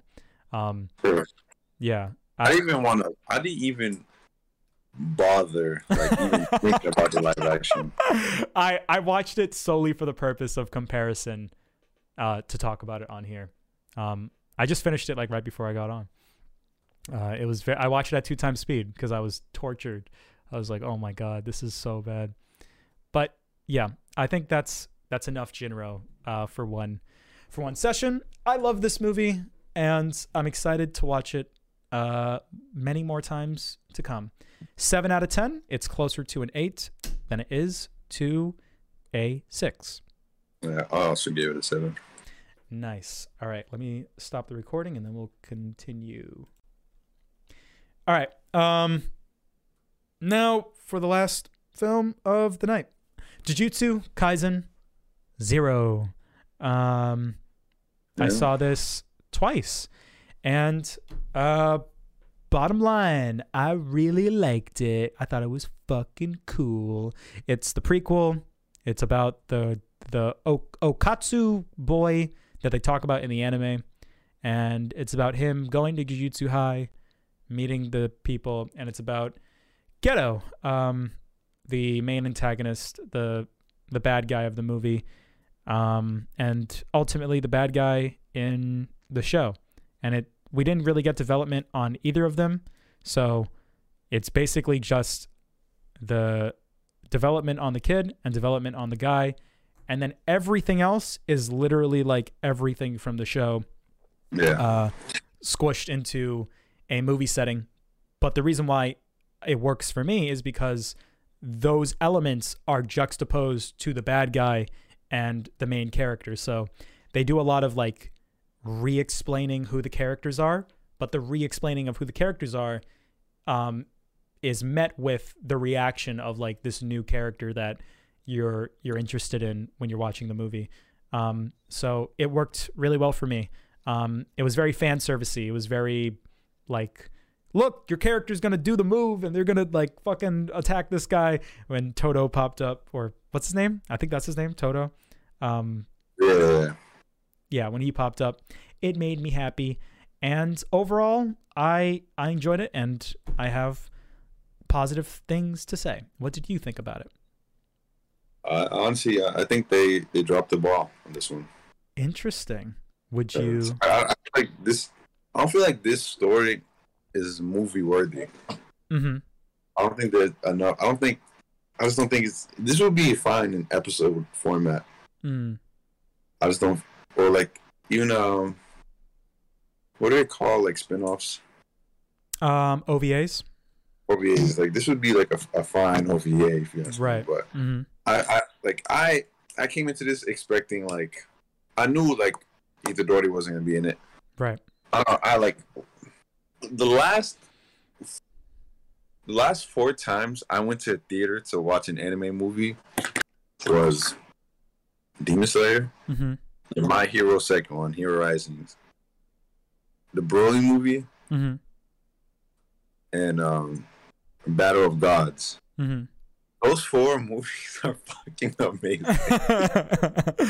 And like the 5th one, Jujutsu Kaisen, is just especially like Demon Slayer. Like I left the Demon Slayer theater like, yeah. You know what I mean? Like I left the theater like, oh my god, I can't fucking wait for season 2. Right. Like I'm as excited for season 2 JJK before watching this movie. Like this didn't really hype me up for season 2. Right. But as like Demon Slayer was like, oh my god, season 2, like the show's like it's gonna go crazy, you know? Yeah. And I left the theater like that shit was so fire. Like and like you went to Dragon Ball ones like Broly's like, yeah. Broly's like, oh my god, Broly, like yeah. I can't wait to see the show. And then like the Battle of Gods, like Dragon Ball after 18 years of nothing. Yeah, now I know. Yeah. And then even I don't like My Hero, but even the My Hero movie at the end where it's just like it's so like yeah. Yeah. It's like he gets the one for all right. Yep. Yeah. Then they do that scene. It's like yeah. It's so like epic. It's so grand. But yeah. this movie, like, I find it funny. I do like the high school students. I just feel like the MC himself and what happened in this movie wasn't enough to warrant a theatrical worldwide release. Yeah, like I feel like these can just be like 5 episodes, Mm-hmm. and it'll be like the same thing. Yeah. I don't know. I guess I was expecting something so grand. That's what I expect from these anime movies that hit theaters. You know? It's like crazy that happened. Even though like My Hero, like even if that shit's not canon, like the shit that happened in that movie was like so crazy to me. Yeah. Right. So, I don't know. When I just compare it to like my last time I went to like a theater to watch an anime movie, I was like kind of let down. I'm just being honest because you already know how big of a JJK fan I am. I talk highly of the anime. Yeah. I was so ready to go in there and be like mind blown, but I just wasn't. Gotcha. Interesting. I am surprised to hear you say that, being how big of a JJK fan, as you said. And you know, if anything, I should be the one saying negative things because I was the one being like a little not into Jujutsu Kaisen based on our conversation. But the more I consume it, the more I think about it, the more I begin to like it. You know, you said that this movie didn't have you like feeling any type of way or not looking forward to the next season. But the way I see it, like this movie is this main character who is like basically like the second strongest character in the show, like next to Gojo. And is he still after he loses his girl? Yeah, because the girl's power was his power. He projected his power he's onto part her. of the family. Yeah. So it is him. So he's like the second strongest character in the show, and he's gonna come in season 2. And the main bad guy is already in the show, and he's gonna play like a major part. And now with this development, I'm gonna be more interested to see that main bad guy. And I think his development was fantastic. I didn't even know he was Gojo's like friend up until watching the movie. To compare with your impression of the film, the reason why this movie did give me like the same reaction that I got to like all the other anime movies I watched, like, you know, you talk about Dragon Ball Super Broly, My Hero, I came out of this movie feeling the same way that I felt with those movies because of those two things, because of those two characters, which are, I think, the two main selling points of the movie, because they are like the only new things there, and that's the only new shit compared to everything else. And that's like, don't get me wrong, I think the MC was interesting, and I am excited to see him in the future. But I just don't feel like it was just like his arc was enough to go to theaters, you know, like the movie was mostly a fan service, like look at the characters fight a bunch of bad guys. To me, it was very large scale and epic because of like the demon attack that he put on the thing. I know that, like, you know, it didn't show people like dying in the streets or anything, but when you talk about scale, that's kind of how I see it, where it's like nothing to that level even happens like in the show, you know. But I understand what you're saying still. At the same time, like the bad guy, which is super interesting because he's in the show. Yeah. And in the show he has a scar. That's the first thing I realized, like, oh, he doesn't have the scar. He's gonna get the scar from the movie. Yeah. But the thing is, I'm thinking like, this dude is such like a major threat, and this whole thing is like huge. All the fucking JJK teachers had to pull up, right? And it's like, why not kill him? If he's doing shit like this, why not finish him off? I hope there's a good answer in the show in the future. Well, I feel like the movie justifies that because Gojo is his best friend, and he doesn't want to kill him because of that. And I really like that. To me, that's lame. Okay. If someone's doing some like outlandish shit like this, and it's like, see, with Batman is different. With Batman is different, but like if this dude's just doing outlandish shit, like threatening all like your friends, all the people you work with, and you're just like, I'll give you a little cut on your forehead. I saw that, I was like, that's not for me. That shit does not work for me. Like, well, Gojo, he wasn't gonna kill any of like the Jujutsu sorcerers. That's why he didn't kill like any of the kids, like when Gojo sent them. So in defense of that specifically, like he's not planning to like kill any of those guys because of his ideology, where Jujutsu sorcerers are above humans or whatever. But your main point still stands. I know what you're talking about. Yeah, I get that. Like, Gojo knew he wasn't going to kill them, but at the same time, it's like, dude, like, yeah, if he just does the same thing again, but now he has all those villains backed up with him, he can do the same thing like next week. Right. And what are you gonna do now? Like, I think, I know a little piece of what's gonna happen in the future. I got spoiled like a little piece. Yeah. And I just think like this kind of like Gojo, like fucking like kill this dude, bro. Like he's such a threat. Like, you know how strong he is. Like, those kids got body. Like, right. Like body. And it took a fucking the second strongest dude in the show to like blow off an arm, you know. Yeah. This dude's a fucking threat. Like, let's handle him. But it's like, nah, you're my best friend. Right. It's not like, but the thing is with Batman, like Batman does the same thing with Joker. Right. It's like that shit with Batman is so established into Batman's character. It's like understandable. With Gojo, like, this is what I'm saying. Hopefully, like this is explained in his character in future seasons, you know? Because right now, I didn't fuck with it. I feel you. The way I interpreted it, I felt like the movie was development for Gojo in the sense that, like, he is the strongest character in the show, and basically whatever he wants, like, happens. He goes to the council. He's like, Okatsu's joining the school, and it's like, he's a danger to society. And he's like, oh yeah, you want me to fucking show you who's a real danger to society?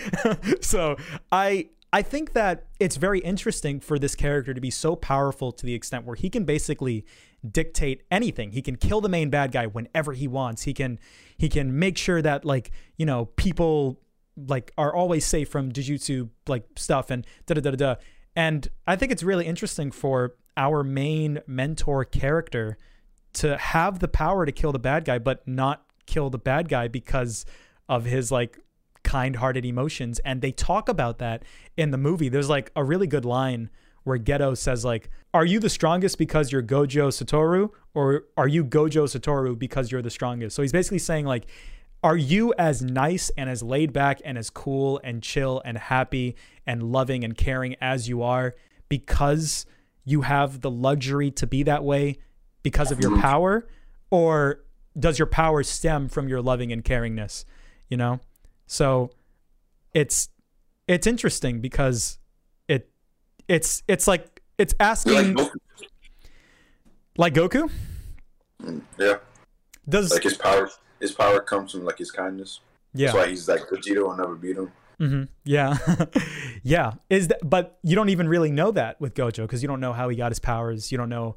And that's the question. And I feel like the movie was commentating on his sense of morality and like how far he will go to do the right thing, like, regardless of his emotions and feelings and, like, his stuff. Because it's interesting that he can do whatever he wants and he does anything that's in his best interest. So when he has the power to do something to save people, even if it's not in his best interest, is he going to be selfish and not do that? Or is he going to, like, be selfless and kill the bad guy? And he's been selfish the entire show. So for him to be selfless, for him to be selfish again is like, it's like the audience going like, oh, Gojo, I love you for being as selfish as you are and for being the character that you are. That's why I love you in the first place. That's why I connected with you in the show. And to see you be that way with this character is going to fuck up a lot of things for a lot of people in the future. You know? So I completely understand where you're coming from, and that's completely valid what you're feeling. But if I had to give my rebuttal, that's my rebuttal to what you're saying.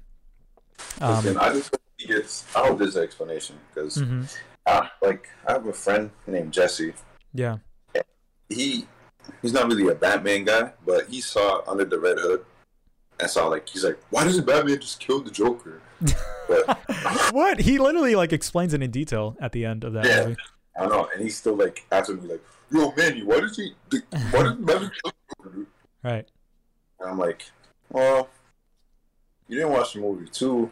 Change his character, you know. So, like, I'm hoping it's just 'cause I know a bit about what's gonna happen, and like when this shit happens, Right. I just want to see how Gojo fucking reacts. Okay. It would like be like, what the fuck, bro?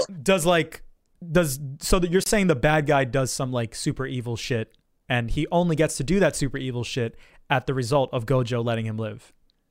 That's not what I'm saying. Because I don't know, like, I only know a tiny bit. Because I know, like, what's going to happen with Gojo.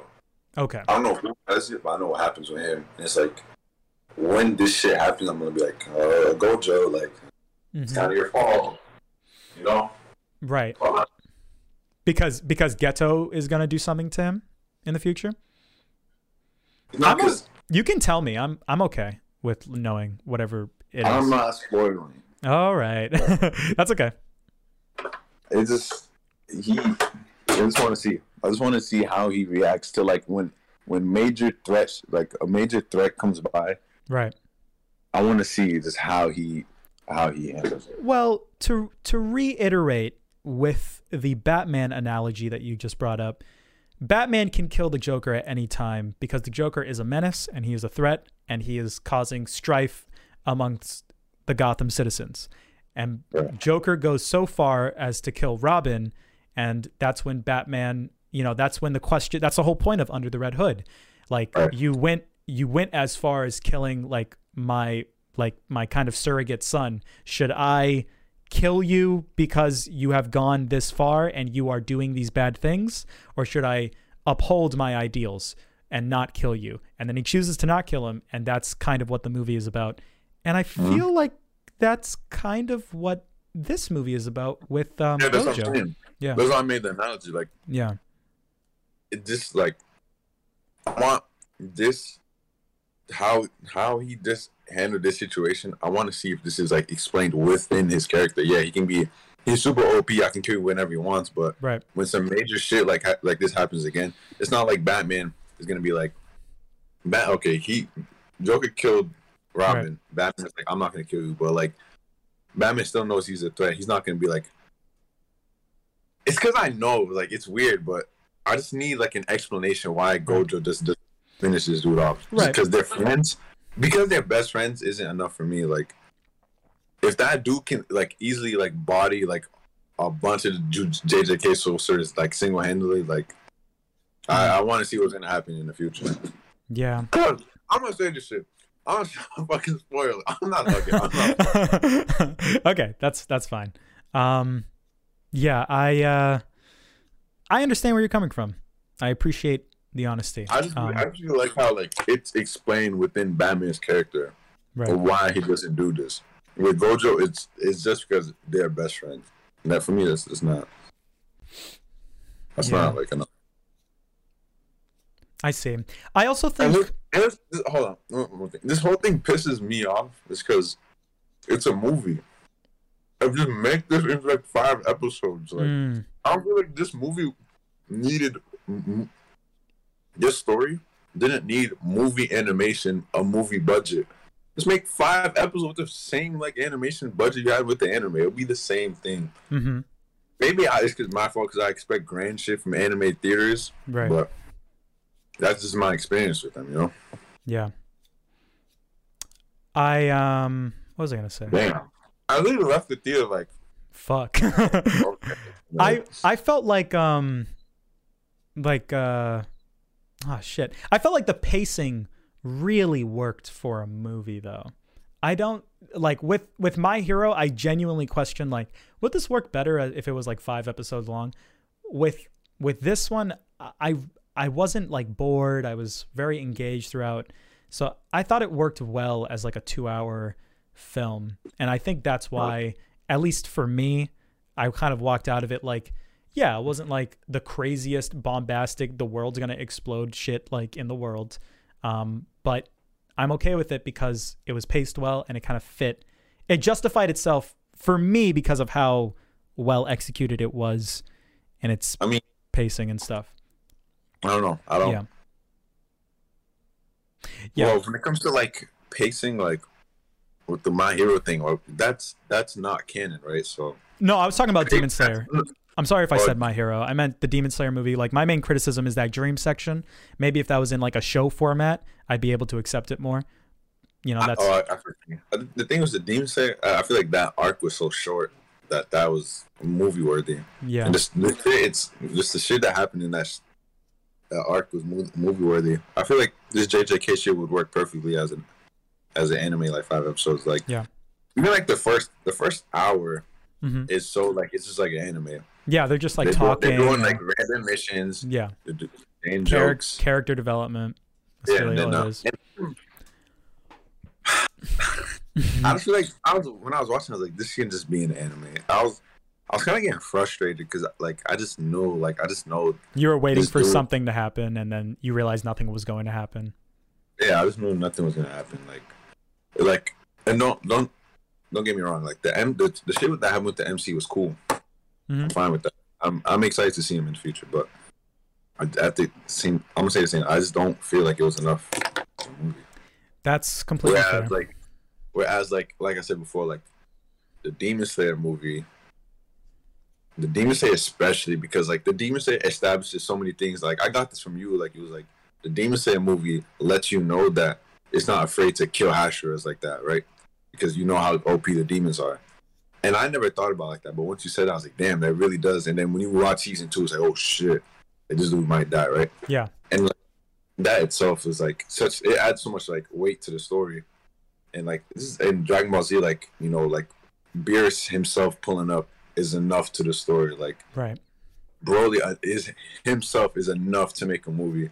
Right. I feel like the MC in JJK isn't enough to make a movie. Yeah. That's completely valid. That makes a lot of sense. Those comparisons, that's explained very well. I understand where you're coming from. I don't want to sound like I'm grasping at straws or anything, but I'm going to expand on the Gojo thing again. For me, like, one thing that I've always perceived this ever since you said it, like I got this from you. Like people in Jujutsu Kaisen are just like normal people, kind of. Like I now see Gojo as like the cool teacher that understands the kids. And because he has the power to override like the principal and like the council and stuff, he will go out of his way to be a teacher still and do his job because he knows that he needs to teach people about Jujutsu sorcery. But he's going to be the cool, chill teacher, and he's going to let the kids do what they need to do, and he's going to finesse for them like in the system if he needs to. And that really resonates with me because that's a real, genuine human thing that I resonated with in high school because I had teachers like Gojo when I was in high school, you know? So that's why I like his character. I feel like the psychology of his character, like there's a line in the movie where he's like, you know, it's a very passive line, but he's like, no one's allowed to take youth away from young people. And I love that because that's, you know, I've said it many times when I talk about like other movies like Kaguya and Grave of the Fireflies. I hate when people do that in those movies. And Gojo is like the polar opposite of that. So I love him. He's awesome. Yeah, and Gojo is amazing.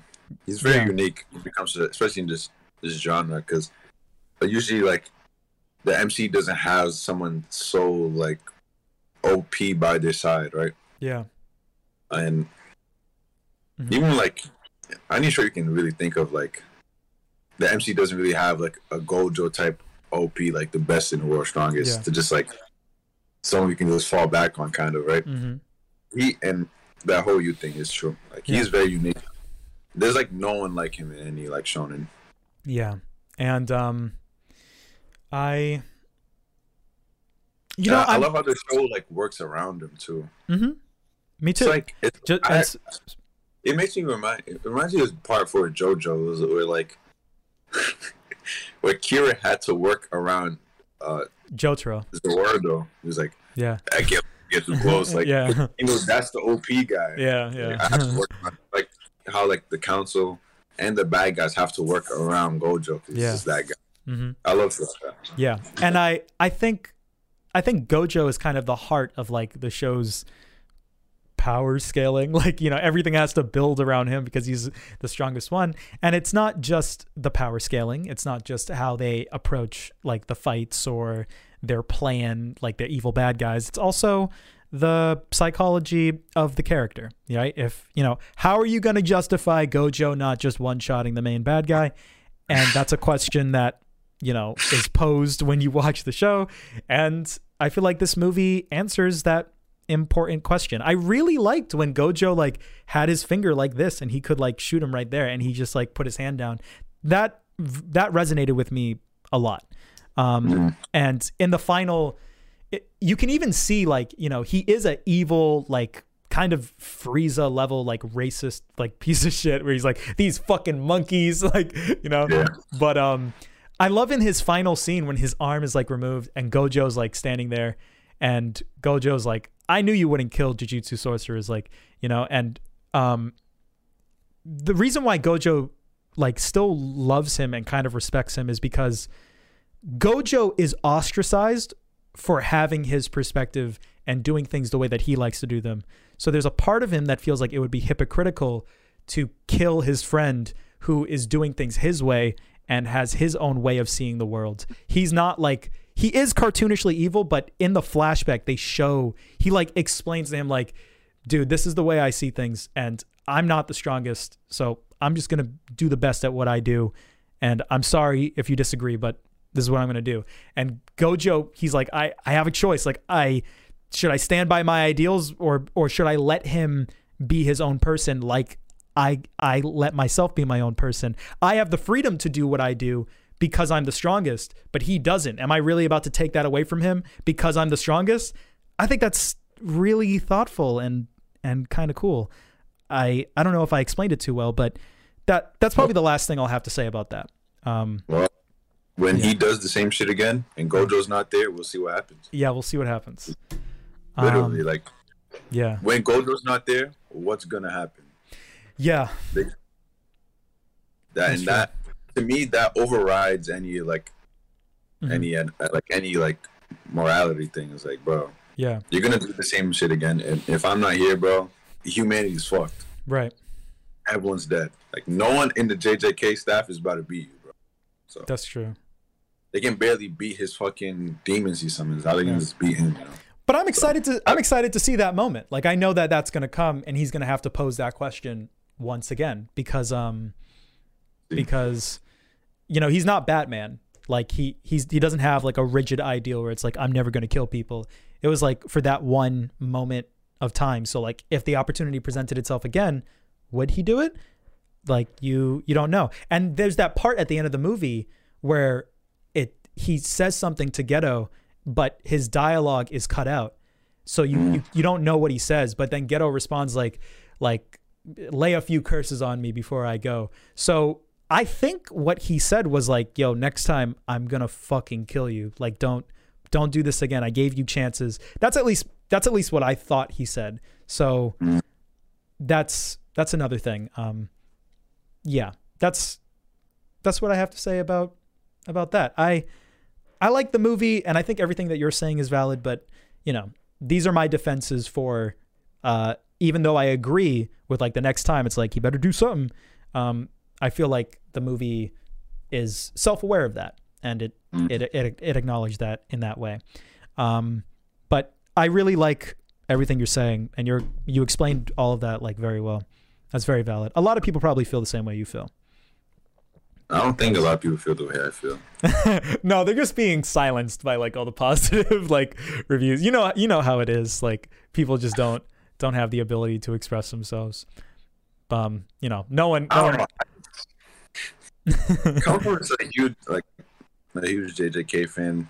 Like I just don't know like what's so like great about this movie. Mm-hmm. I really don't know. Like even like if you came in for the battles, it's like even the final battle. Yeah. It's my strongest attack, your strongest attack. Boom. It's not even hyped up like Kamehameha versus fucking Vegeta shit. It's not even just, it's just like, give me your power.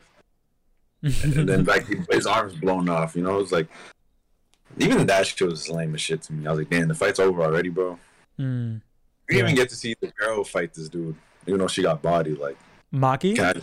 Yeah. Yeah, that's true. We didn't get to see that. I And wonder how that would fucking have been. the dude, the clapping dude that everyone likes, he pulled up for like 2 seconds. I mean, it's cool to see him. Yeah, he was But- only there for fan service. He wasn't part of the story. Yeah. And even the dude with the glasses, Mhm. the suit, white run, seeing him was dope too. Yeah, he probably had like the best animated part of the whole movie when he fucking sliced that giant thing in half. I was like, oh my God. One thing I have to say about this movie, I criticize the animation in the show. This movie is so much better than the show. Like I can confidently say that the animation is on par with like Attack on Titan. Like it looks as good. And the show is still fine, and I'll look forward to the show even if it looks like season 1. But I like that this movie had a high level of production quality. And Jujutsu doesn't look like other things too, you know? So I want the guy who makes Jujutsu and the guy who has that art style and like Studio Mappa or whatever, I want to see that art style with this level budget more. And this movie just gave me that, which I was very happy for. Yeah. But, yeah. The crowd laughed when he fucking made out with the girl. Yes. Yeah. No, they didn't laugh, but like everyone was like, whoa, that's sus, nigga. So I had a pretty coon crowd. Yeah. My crowd, they were laughing. Yeah. I thought it was. I wasn't too bothered by it. I was, I talked about last time the thing with the Riddler and Batman, and it took me out of it. Yeah, it's understandable. Like, if he just been like, that's cool, but he was like, chill, bro. Yeah, it's goofy. Mm-hmm. If it was just a little quick, that would have been cute. Like, right. That he's like really loves her. That he's looking at cases of the ugly monster. Yeah. But him just. Even like the movie was aware that it was so like crazy, they blacked it out. Yeah. Like, yes, I know, it's because it would be weird. That shit took me out. Yeah, that's completely fair. I understand. Yeah, I was thinking about the Riddler thing that we were talking about last time, and I think at the end of the day, it kind of just boils down to your sense of humor, and it's very subjective based on each individual. Like I find the Riddler thing funny. You find that thing funny. I can look at this and I can take it seriously. Like, I can look at the Batman thing and I kind of don't take it seriously. I look at the Pompoko thing where they're like getting their balls smacked and I can't take that seriously. But, there are probably other moments in other movies like, I was thinking of like the Christopher Nolan movies, like Batman's voice is funny in those movies. He's like, oh, but I still kind of take them seriously. Like I'm able to watch it. So it's dependent on the individual. It varies with each person. So, yeah, that's completely valid. A lot of people in my theater like giggled at that one. Did you like when the panda talked about the big boobs and small boobs? Did you remember that part? I didn't like that. You didn't like that? No? You didn't like that they brought the joke back? Because I don't think the panda does that in the anime. No, he doesn't do that in the anime. No. And in the anime, it's the clapping dudes. Like, that's his stick. And they just gave the stick to this dude. I was like, I thought that was like ass. I'm not gonna lie. Okay. They just needed to put a boob joke and that made the panda guy say it. Like, that was so out of character. I thought that was retarded. Yeah. Like, everyone was laughing. I was not laughing. That shit was not cool. They ruined the panda. If they really watch boob jokes and make the fucking clap dude say some funny shit real quick, then it will be gone. Yeah. That's fair. I kind of thought he said it because he was friends with the clap dude, and he said it based on that guy. That was at least how I interpreted it. Because, maybe if he said an anime, I would have been cool with it. Yeah. All right. But he doesn't fucking say it one time. Like, yeah. He doesn't like. That's not even like anything near he would say in the show. That's like kind of too That's me true. Off. Like he wouldn't say anything like that in the show. Then him to big titties, small titties. I was like, well, what is this guy talking about? That's also valid. That's valid. Were there any parts that stood out to you? Imagine if like Goku said some Master Roshi shit. It's like, come on, bro. Or imagine like Piccolo said some Master Roshi shit. Like, what are you doing, bro? That's not what you're doing. Yeah. Sometimes there are characters that do act out of character, and it's funny that they're acting out of character. I'm not defending the panda thing, saying that that's that, Right. but there are times where Piccolo will say something or do something that like he doesn't usually do. It's like I feel like Piccolo sometimes in some situation might say like a Roshi kind of thing, but the joke is that he's saying a Roshi kind of thing. A Roshi thing? Well, that's just an example. He probably hasn't said a Roshi level thing, but you know, like in Dragon Ball Fighters when he's like volley, like Piccolo doesn't ever like do stuff like that, you know. And it's funny that like Piccolo's doing something that he doesn't usually That's do. a video game. That Okay, fine. You don't think he? Piccolo's like Batman. He doesn't say corny shit. That's true. Watch it, man. Like the joke is that he's like that. Yeah. Like when wasn't there an episode where like Piccolo had to get like a driver's license, or was that him? You know, yeah, okay. So it's kind of like that. But it doesn't matter because that doesn't relate to the panda thing. Though. I know it is different. Yeah. That's funny though. Mm-hmm. That is funny. So, was there any other complaints or positives for the movie? Do you see the post credit shit? Yeah, I don't know what to derive from that. But I feel like so confusing. I feel like, you know, I feel like if I was making a movie, I'd put something like worthwhile, you know. In the end credits. Yeah, It felt like that end. credits. It felt like that end credits would only matter to people that read the manga and know the significance of the black guy and seeing like all those three together. Because I feel like it makes no sense now, but it'll make sense later. Like, why does this matter? They should have showed like Itadori or something. Like. I know, right? I thought they were gonna do that. I thought they were gonna show like the girl and broccoli hair boy, whatever his name is. But yeah, they didn't. They should have showed like Itadori as a kid or something. Yeah.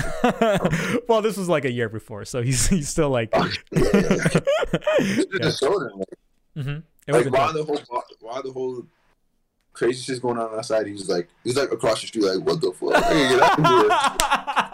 I was also thinking that that would have been good. It would have been good. I was also thinking like, how are all these demons causing all this mayhem and like all this shit's happening, but no one is conscious of this? Like, I know no one can see the curses, but people can still see the Jujutsu sorcerers. Like, is it just because it's nighttime and no one's outside, or like, I don't know. It was fucking Christmas Eve. I guess no one's outside. Yeah, that's true. That's true. Yeah, that's good justification. I have to say, Jujutsu Kaisen does this where they like will put like the screen will go black and it'll show text and it'll be like, you know, January 24th, Itadori got fucked up the ass by a special grade demon. And, you know, I really liked that they did that in this. It gave everything a lot of impact. Like December 24th, Rika gets summoned for the second time, like completely. It made the scenes cooler because it's like, oh, they felt the need to log this because it was so important. So, that's just a little thing that I thought was cool. I don't know if it's just me, but I kind of got annoyed when they kept showing the girl as a kid, like. Yeah. That shit was annoying. Like, yeah. Mm-hmm. We didn't need to see that flashback like 4 times. That's true. I understand. It's we're gonna get married. Yeah, I think for me it worked because every single time they showed it, you needed to kind of. I can't believe I'm saying this because I usually am on your side where like I'm criticizing that exact same thing. What? Don't say something stupid. I'm not. I'm just gonna say that it didn't bother me. I don't really have like a articulate defense. No, yeah, that's fair. Yeah. Well, maybe if I watched it in sub, it wouldn't annoy me. You didn't watch it subbed? Really? Of course it dubbed, sadly. Did you watch the show dubbed? I watched the show subbed. Interesting. You think the dub ruined that specific moment, or like It's the movie? It's like Ride Your Wave, like. right. Yeah, like yeah. I don't know. Like, I feel like they keep adding these flashbacks because the crowd is retarded. Like, I remember the flashback. Mm-hmm. You showed me some one time, I remember the flashback. Right. It's like the same thing with Naruto. I know Naruto had no friends. Yeah. Like, Yeah, that's completely valid. I feel like I feel like when they showed the flashback, it was too like quick in between. It would be like they showed it for the first time in school, then like it felt like really quick. They'll show it again, and then he's at the hospital. They showed it again, and then they showed it one more time, and it was like, yeah, I don't know. I kind of like I got it. Yeah, I got it. That's fair. I don't like when movies are like on the nose and lack subtlety. So that makes sense. I don't know why it didn't bother me this time. It usually does. Maybe it will on the next time. Maybe it's because the dub does do shit like that. It does, so. Yeah. It does for me as well. So, I'm gonna just chalk it up to the dub. Gotcha. I'm going to peruse my notes, but is there anything else that you want to say? Because I think even though I didn't get to say like a bunch of stuff, I'll probably say like little things that I wrote down in my notes. But anything else that you got? Itadori not being in the movie for 1 second is a crime. Really? Where a lot of people were expecting him to be in the movie. You just mean like as an end credits or something? Something like I don't want him to be in a movie more than like 2 seconds, you know? Mm-hmm. Right. Like, hey, Itadori. It's like, hey, is Itadori? Yeah. I like it like that. Yeah. Me too. It's like seeing Bardock in Broly. It's like, yo, it's Bardock. Yeah, exactly. I guess that's different though, because like he's part of the story. Yeah. But it's like, oh, it's Raditz. You saw Raditz in the movie. Yeah, I know. It would have been. Cool. The Dragon Ball does fan service the best. No one does it better than Dragon Ball. They showed Dodoria, Zarbon, the Ginyu Force, Raditz, Gina, Bardock, Kid Vegeta, King Vegeta. Yeah, I know. The Dragon Ball Super Broly movie is still the best anime tie-in movie. Like a movie that's tied into like a popular shonen anime. It's still the best one, in my opinion. I don't know. Battle of Gods was like really good. Battle of Gods blew me away. Like I left the theater like, whoa. Yeah. You know, it's like Dragon Ball's back, you know? And it came back and it was like they had it Beerus and Whis. Yeah. I know. And those two are so goated, you know? I know. It's so imagine if that scary. movie was ass. I know. You're playing with fire when you add those characters to Dragon Ball because of their power and because like if they're gonna be main characters, like they better be good. Like I better be wanting to see them as much as. But Beerus and Whis are like I want to see them as much as Vegeta and Piccolo. Like they're part of the main cast.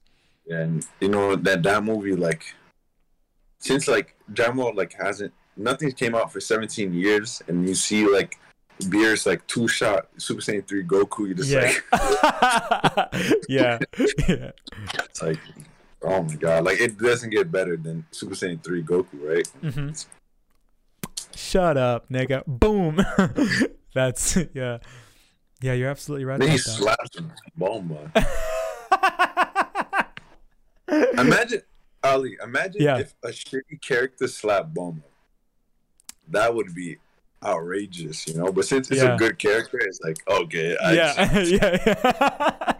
Yeah, dude. You're absolutely right. You're absolutely right. Oh, yeah. Dragon Ball is still the best. Nothing tops that. Yeah, it is the best. It is. There's a lot of Dragon Ball. Have you seen all the Dragon Ball movies? Damn near, yeah. Really? I haven't seen like. Oh, they're so good, bro. Really? Fuck. They're so good. Like the Cooler movie, like. I've never seen the Cooler movie. The fucking the Super Saiyan 4 movie. Yeah. The Gogeta movie. With. Janemba. Janemba, like that movie's so fucking goated, dude. Yeah, I need to watch it again. And like, we just talking about fan service, like the way that the Broly movie fan service that movie with the magic, like that's fan service, like done well. And I just remembered like to something similar to like the JJK thing and Itadori not being in it is like the Naruto movie, the last Naruto movie. not the last one, like Naruto, the last movie. Yeah. And when like Sasuke's not in it, and then Sasuke pulls it for 1 second, he's like, "Yo, Sasuke!" To me, it's like I think shit like that's cool. Yeah, me too. You saw Sasuke for 1 second, and that's all you needed. Yeah, that's all you needed, bro. Mm-hmm. I know they sold so many toys of that one fucking shot where he's like wearing his fit. Yeah, I know. That fit is so cool. Yeah, one whole character in fucking Storm, and he's gonna be broken the whole game. Yeah, he was insane in the game. Yeah. Dude, he was... that Storm game is so much fun. Yeah, I'm gonna peruse my notes very quickly, and then we'll wrap up this Jujutsu Kaisen talk. Hey, one more thing. Yeah, go ahead. Keep going. I'm not gonna lie. After watching Demon Slayer season 2, yeah, I can't tell which show's better between JJK and Demon Slayer. Okay. Season 2 of Demon Slayer was like really good. Yeah. And it was so like it's so hyped, like the ending, like with the dude. Yeah. With the demon meetings, just all the info we learned about the demons, them like killing like 14 Ashras. Yeah. Them being alive for hundreds of years, like the first time a demon's been killed or upper demon is like right. It's written very well to hype up what's to come and like the certain situation. Yeah, Demon Slayer was good. I can't confidently say JJK is better, but I can say JJK season 1 is better than Demon Slayer season 1. Yeah, that's completely fair. I guess it's really tough because as something progresses, it could get worse or better, and it's really a shot in the dark. Like, I don't know if Demon Slayer's gonna get worse or if Jujutsu Kaisen's gonna get worse or better, you know? And the way Demon Slayer's going now is definitely not gonna get worse. Well, yeah, hopefully. It's written so well. I was at, because the movie theater is connected to a mall. I went to Barnes & Noble, and I really looked for Demon Slayer. I was like, where's Demon Slayer? I found the same exact arc where the season 2 left off, with Akaza being there in the demon meeting. Yeah. So I know, I was reading it, and I was like, this is so fucking fire. I'm like, I had to close it. I saw like 2 different upper demons pull up, and then like, I was like, no, I gotta see. Dude, that's so exciting. Oh my god. Okay, that's why you have confidence. To me, these shonen shows, even Demon Slayer and Jujutsu, are hanging on a thread. Like they can. I think these shows are very hard to do right, and they do right so well that I think people get this confidence. Like, oh my god, this is gonna be the show. This is it. And then and then a season comes out and it's like, what's this show called again? Jewish Kaisen? So that's what happened to My Hero. Exactly. That's what happened to My Hero. But for me personally, My Hero was never on this level. That's true. That's fair. I think it'll be hard for JJK and Demon Slayer to fail. Yeah. Especially after what I was reading. Yeah. Yeah, we'll see. I'm excited for both of them indeed. Yeah. Okay. I'll let you look at your notes. Yeah. Let's see. I think it's interesting that, I said that the show was like I said that the movie was like the show condensed into movie form, because basically the story of the main character, where like the arc that he has to go through, where he's using too much of his power and he has to kind of control his power, really is compelling to me. And Itadori's case, he's too wild. He's too much of a hot boy. And he's like, bah, bah, bah. And he's like, hey, slow down, bro. And like, he's using the cursed energy represents negative emotions. It represents anger. It represents frustration. Itadori was going a little too wild with it. Right. But with this character is not, he's motivated by like his depression. His sadness is his negative emotion. That's why he's got the bags under his eyes, and like the strongness of this character represents like his anguish and like suffering. And I think it's really cool that he basically has the same story as Itadori, where he has to hold back and control the girl and like try to overcome his personal issues. but his arc is like the depression cursed energy, and Itadori is like, you know, I got to stop going wild cursed energy. I think that's really interesting, and I think it's going to be really cool when these two characters meet, who are kind of the same but very different in that way. I also and that was just one thing. Yeah, one thing I like in the movie where they said like demons usually hang around here, like places of sadness, like school, hospitals, and shit like that. And I was thinking, and I was like, yeah, that's totally fair. Yeah. Even though school can be fun for people, it can be hell for others. Yeah. And hospitals are just generally sad. So. Yeah, they said that in the show as well, and that brings me to another thing that I'm glad I remembered to mention. I feel like if you haven't seen the show and you want to watch this movie, like you want to start with the movie, I think you can. I don't think that there's anything that the show tells you that the movie doesn't tell you that you need to know. Right. I really like that. I think it's cool because a lot of people, I saw the movie and I was like talking about it, people like, oh, don't spoil it. And I'm like, bro, did you watch the show? And they're like, no, I didn't finish it yet. I'm like, you can go watch it. Like, it doesn't really matter. You don't need to know any of the characters. Like, the movie literally explains everything that you need to know, like through the show. Like from the show, like in this, they literally explain like everybody's abilities and backstories and like how the stuff works again. But it's justified because they're telling it to this new character. It's not just for the audience, it's also for the character. So I thought that was really cool. And I like that I can tell people like, hey, go see the movie, even if you haven't seen the show. I like that. I also think that Jujutsu Kaisen conceptually is supposed to be kind of rooted in like horror a little bit. You know, it's kind of supposed to be like, it's supposed to have like a scary vibe. It might not be actually scary, but it's supposed to be like eerie and like, you know, they're supposed to be like ghosts. That's who they're fighting. And it worked so much better, that aesthetic in the movie, because of the high level of animation than the show. Like the way they draw the demons have different line work and color palette to the main characters. And because of that, they feel very like out of place in this setting, which gives them this like ghostly feeling. And when they first met those like demons that were like at the school and they were like, do you want to fit inside me? Like, I don't know how it sounded in the dub, but in the sub, like it was so scary and like cool. And the animation was like really good. And I loved it. I like that kind of shit. I thought I like the aesthetic of Jujutsu Kaisen resonated with me more than it did in the show. So I'm going to give a lot of credit to the designs of the monsters and Jujutsu Kaisen's production value in this movie. And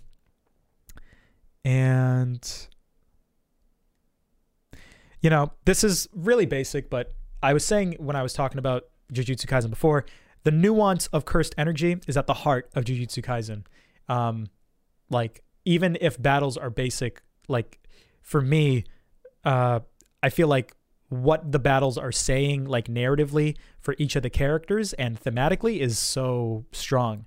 And thematically, this movie was very strong, even though it was just kind of saying the same thing as the show. Like this dude's love for this girl is stronger than Geto's justice. So when they both have their cursed energy clash with each other, like this dude's love just overpowers Geto's like justice attack like immediately. And I think that's really cool because of how cursed energy is explained. And I was saying that with Jujutsu Kaisen like before, like the first season. And yeah, I probably have a handful of other things to say. The soundtrack was fucking amazing. I love the soundtrack. Manny, I literally listen to the Jujutsu Kaisen soundtrack like every fucking day, like the normal one. And now that this came out, I listen to this shit all the time. And you know, they really did just copy the show beat for beat, and I kind of love that. Like at the end when he's fighting Geto, you know how in the last episode of Jujutsu, like they're fighting those two demons and like they're playing a song, like a lyrical song, like that's like a rock song, and the song is in sync with them like fighting, and the lyrics are about what's happening like thematically in the fight. Like, you know, they're fighting like in the season, they're fighting like demons who are like kind of human, but like not really. So the song's like, it's not right or wrong. It's not right or wrong. And it's like, oh my God, this is so cool. And like in the show, I don't remember the lyrics, but like the lyrics were in tune with like you gotta get big up and try again. So like it was so cool. And there was a part where like, do you remember in the anime when like Itadori and the girl are about to like land their final attacks like on both of them, and they're like standing back to back, and it cuts to Itadori, and then it cuts to the girl whenever they do a guitar, so the guitar is like bam bam bam bam bam bam bam bam, and it cuts every single time it happens, and then it does like the lightning strike. They do that in the movie, and I'm like, oh my God, I love when they did that in the show. So I resonated with that part a lot too. And yeah, I think that's the last thing I have to say. Okay. Yeah, it was cool. Yeah, I'm really happy that Jujutsu Kaisen is like growing on me slowly. Like I feel like I'm getting a little bit of shonen fatigue because I'm just watching so many shonen back to back, especially since like Jujutsu Kaisen, when I first watched it, I was like, oh, 3 kids fighting demons. Oh my God. It's just like Demon Slayer. But I'm glad that like now that time has passed, I can appreciate it for what it is. So, yeah, we can do ratings now. This was pretty long and pretty good. So 7 out of 10. I enjoyed it. What do you give it? 6. Gotcha. So you do like the Demon Slayer movie more than this one, right? Absolutely. So? Yeah. Okay. Cool. Rengoku was just so grand, Yeah, it was. But even with that Rengoku stuff, I remember we were both saying that like that beginning, that first hour was... just the Rengoku shit alone is like... Yeah. Mm-hmm. It's better than the whole JDK movie, in my opinion. Yeah, that's valid. It's how well that movie makes you like Rengoku quick. Mm-hmm. Like, obviously. Yeah. Like not many characters or movies can pull that off, where like the movie's not even about the MC, it's about this other dude, and you give a shit about him. Right. Yeah. The movie made that happen pretty quick. Exactly. I just feel like the movie, even though the train shit was weak, the ending was just so well executed, and I feel like that arc had to be a movie. Mm-hmm. Whereas I feel like this JJK didn't have to be a movie. That's valid. I like these differing opinions that we have. This was a good convo. I'm glad to hear your perspective, because I don't really talk with anybody else about anime besides you. So when I get an alternative point of view, it makes me happy. Of course. Yeah. So I guess now it's time for us to pick the next stuff. Do you even want to pick anything for next episode? Real quick, fucking, I saw this when you said like 3 kids fighting demons. Mm-hmm. I mean, it reminded me of this meme where it's like Tanjiro is like, hey guys, we don't have to kill demons, and it was like, it shows Guts like, what the fuck do you say?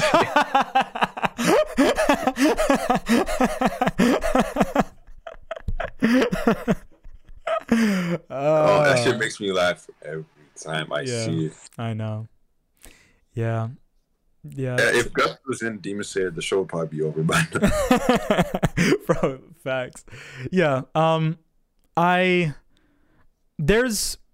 have more to expand on like the whole shonen anime about them fighting demons. But I will talk about that at some point in the future. I won't talk about it now. There's something that I want to talk about in relation to Jujutsu that I can't talk about yet, but when the day comes, I will remember to talk about it. So just, we'll put a pin in that for now. Yeah. So, so what do you want to watch for the next episode? I think by the time the next episode's done, my dress up down is going to be done. Mm-hmm. I'm gonna watch some Dead Children. Okay. So I'm going to watch Attack on Titan, and Attack on Titan is going to be something that we talk about. You joked on a previous episode, like, Attack on Titan should be its own episode. Do you actually want Attack on Titan to be like a whole episode? Do you think Attack on Titan could fit like an hour and 30 minutes, which is like kind of the shortest that I want these to be at least? Or do you think we should talk about other things as well? If we talk about all of Attack on Titan, it would be a long discussion, I think. Do you feel like, do you want to do that, or do you want to just kind of do like we usually do, where we hop on and we just talk about, like, we just kind of go like wing it kind of? Do you want to prepare? Like, because it's kind of like doing homework. Like, I don't want it. It's up to you if you want to do that. No, it doesn't have to be its own episode. Okay, so let's do Attack on Titan, and we'll talk about that for as long. There's still no limit on that. So do you want to pick 2 movies, or do you want to pick 1? Because I still don't want to pick shows yet.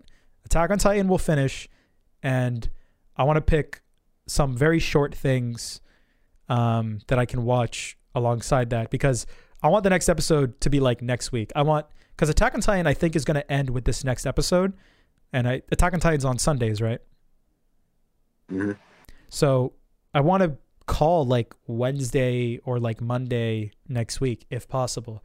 I want to be able to do it as soon as I finish Attack on Titan. But I haven't even started season 3, so I have a long way to go.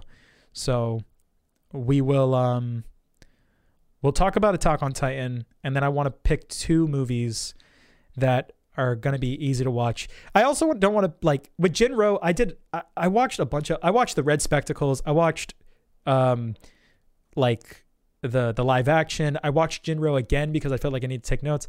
I don't want to pick like a try hard movie, because I don't want to have to like try hard, if that makes any sense. So I want to pick something that's a little light and easy. And I have some recommendations if you are okay with me recommending them. But if you have anything in mind, then we'll do whatever you want to do. I'm going to pick things that I know I can find. I'm not going to pick a random thing. So one of my recommendations is on Netflix, and then another one I think is on Tubi or something. But if we do 2, then maybe I'll have to think about the other one. But I have one like in the bunker, if you want me to choose. Hold on. Take your time. I'm like trying to see if I can find something on one of these sites. Oh, but I've watched the Kanye West documentary on Netflix. Oh, really? How was that? Like we can talk about that after we pick the things. So that shit is insane. Really? Okay. We'll talk about that in further detail once we pick. It can also be a normal movie, by the way. It doesn't have to be anime. You know what? So you never seen the Janemba movie? No, I've seen it before. I just don't really remember it that much.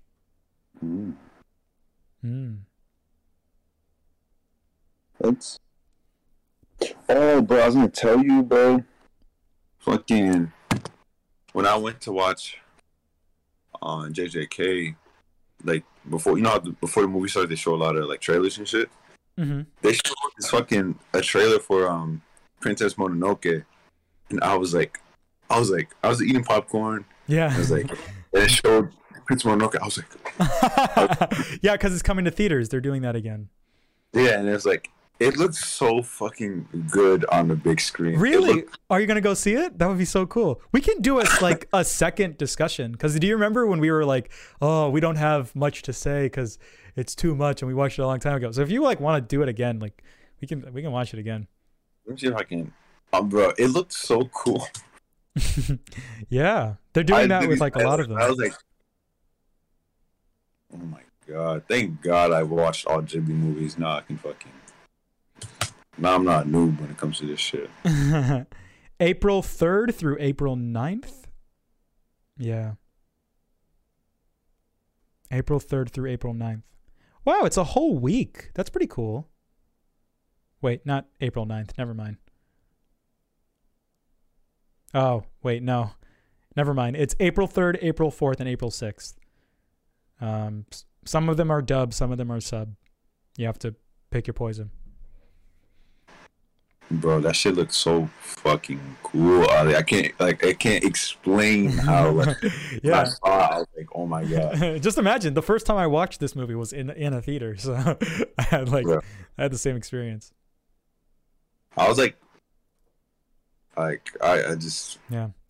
it was breathtaking, bro. Like for real. You know, before the Ghibli movies they're like Disney movies before Disney Plus, where like they were super strict, where it's like you have to buy these movies if you ever want to watch them.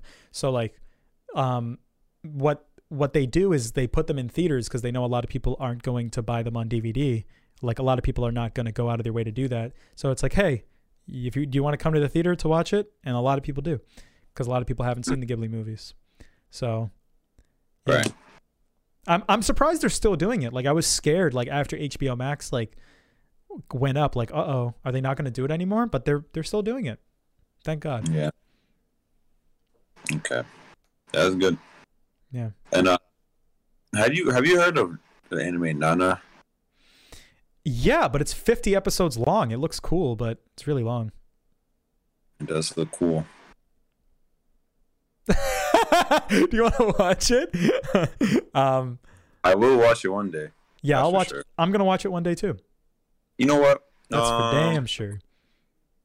I want to watch.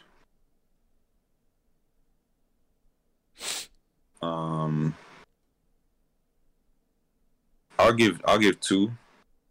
I want to pick one. Either we watch Tokyo Godfathers or the Afro Samurai movie. Oh, you've seen that one before, right? I've seen both of them before. We can do Tokyo Godfathers because now I'm finishing Attack on Titan. I think it's appropriate for us to start the Satoshi Kon films. So, do you have something to watch? You know, you're okay with watching it on like 9 Anime because it's not on anything. Yeah. Okay. Cool. It's on Amazon Prime. Check. I don't think it is. The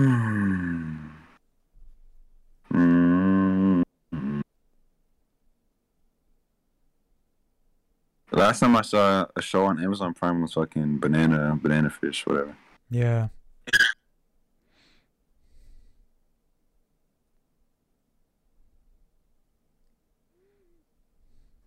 The show's fucking gay.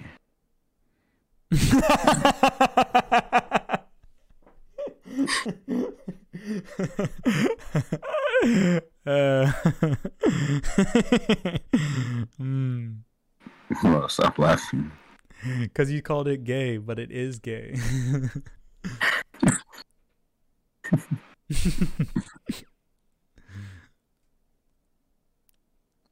Is that a real gun in your profile picture? Yeah. Really? Yeah. You guys have one like in your room? No. Oh, okay. No guns. No guns allowed on base. Oh, okay. Interesting. There's a curtain behind you. It looks like a room. It is a room, but that's a big gun for a household. That's really cool. It's an AK-47. Wow. You like your guns? Yeah. America. What are you looking? Are you still looking for Tokyo Godfathers? This video is currently unavailable. Rent. Yeah, it's available to rent. It's not available to watch. Pretty gay. It's pretty gay. Millennium actress. Play movie free with ads. Yeah. It's even fucking worse. It is worse. No bullshit. You want to watch something else? Nah, I still want to watch it. Okay. I'm gonna watch it. Is this if I'm gonna rent it or not? That's the real question. Yeah. The Girl Who Leapt Through Time. You said that was on Funimation, right? I don't know. I just saw on Amazon Prime for that. So what are we gonna do? Godfathers. Tokyo Godfathers, right? Mm-hmm. And yeah, Tokyo Godfathers. And do you want to pick one more? It's up to you. No, I still haven't seen the Cowboy Bebop movie. I would love to do that. I have the Blu-ray. It would be easy for me to watch. Bet. All right. Cool. Yes, I'm very excited. I've been itching to watch that. All right, Cowboy Bebop and Tokyo Godfathers and Attack on Titan. All right. I'm excited for the next episode. So, there's some things that I actually What's up? What was you gonna say? No, I just remember there's something I gotta tell you too. Okay. I was just saying that like I have a couple things that I want to talk about like for like the ramble bit. So there's actually more to do for this episode. But I wanted to hear about Kanye and whatever you want to talk about. So go off. Okay, hold on. Cowboy Bebop. Beep boop. And beep boop. I'm gonna watch Tsundere Children. I gotta write all this. Tsundere Children. Children. I can't spell. And Dress Up is gonna be done. Dress Up. Darling. Do you see people like hyping her up as like the best waifu of the year or whatever? Dress Up Darling? Yeah. Oh, I'm not really on like Twitter and stuff, like, so I don't see any opinions on like anime. But is I think what's that dude's name? Who's that big YouTuber? He made a video just about her. Geguk. Yeah, he just made a video about her. Oh, really? I was saying that like as a joke. Yeah, yeah, the best waifu of 2022, and it's the girl from Dress Up Darling. I might check it out. You speak very positively of it. Yeah. Yeah. Yeah. Okay. All right. Yeah. So the Kanye thing. Mm-hmm. Kanye thing is really interesting because the first episode, it starts off with the cameraman being like, he was a comedian, and he knew Kanye. They both grew up in Chicago. This dude stopped whatever he was doing with his career and was like, I'm gonna film Kanye before he got famous. Right? He was like, I'm gonna film this guy because I know he's gonna be big. That alone was mind blowing. Like, that's really interesting. Stopped his whole career. Was like, I'm gonna film this guy, right? And like, this was the time when he was just a producer, just giving out beats and shit. And then like Kanye is like in the documentary, like, fuck being a producer. I want to be a rapper and a producer. And like, he's popular for his beats and shit, right? So like, whenever you meet, like, this is like old footage too, like back in the day, like 2000s. You'd be like, you go to a famous rapper, you'd be like, hey, what's up, man? Kanye West. And they'll be like, that's cool, man. Can I get some beats, bro? And you'd be like, yeah. And then he would like have his own song. He would show other rappers his song and be like, bro, this is Kanye West, my boy. He makes the best beats. And he's just like, yeah. It's so interesting because the dude is still like recording. So like, and it's just, everyone just saw him as just the beat guy, right? Yeah.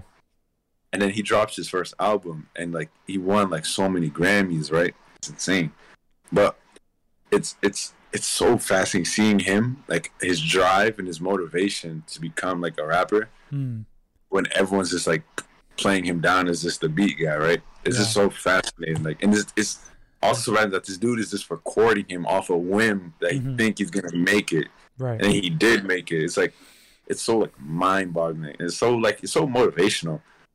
Like, you can see the drive on on Kanye. Like, it's insane. I'm not even a huge Kanye fan, but like seeing that was just like, it's crazy. And that's episode 1.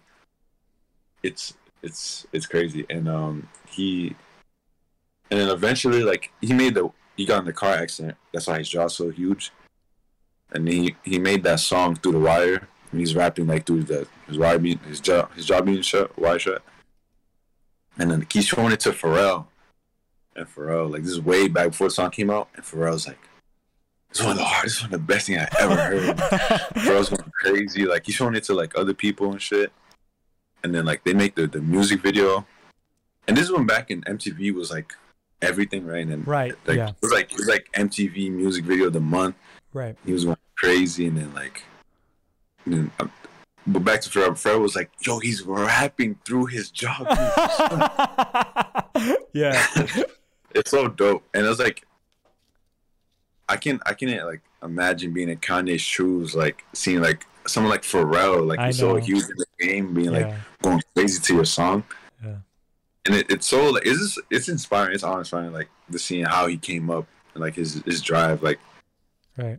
I feel like I said this while I was watching the show. I told my boy, I was like, in a million different universes, like Kanye would still be rapping in all of them. Like, he was born to do this. It was like that's how I feel about it. Like, he was born to. He's Jesus. That's like really the vibe. This is really the vibe I got from episode 1. Yeah. It was really good. It's a really good documentary. Mm-hmm. Then episode 2 is also good, but then episode 3 is like modern day, and how like the cameraman and Kanye kind of like fell apart with him getting more famous and shit. Right. But that episode 1 was like, it was really good. Yeah. So that's the genius. That's what they call it. That's that. And then I thought it was G. Genius, like Jen. Yes, yeah. Right. Yeah. I am like the biggest. Kanye is the only rapper I listen to. He's like the only person. If he released something new, I will listen to it, even before his like rise to infamous fame. Kanye is my favorite rapper, and a lot of the stuff that when I heard that they were making the documentary and it was 4 hours long, I didn't know it was going to be in 3 parts, but like it was initially advertised like it's a 4-hour movie and it's called Genius. I'm like, oh, Kanye, you pretentious piece of shit. Like, so I didn't watch it purely on that principle, because it seemed as if it was like a puff piece of Kanye in a time where Kanye is getting a lot of shit. And I'm like, okay, I love you, buddy, but I don't know if I want to watch like an ego project kind of thing. The way you talk about it makes it sound cool. I think really... I watched like some people talk about it and like some reviews, and as a Kanye fan already, a lot of the stuff you're saying is stuff I already know, like about him being a producer and Through the Wire and da-da-da-da-da. And it's probably fun to watch that through the context of like this random guy recording everything.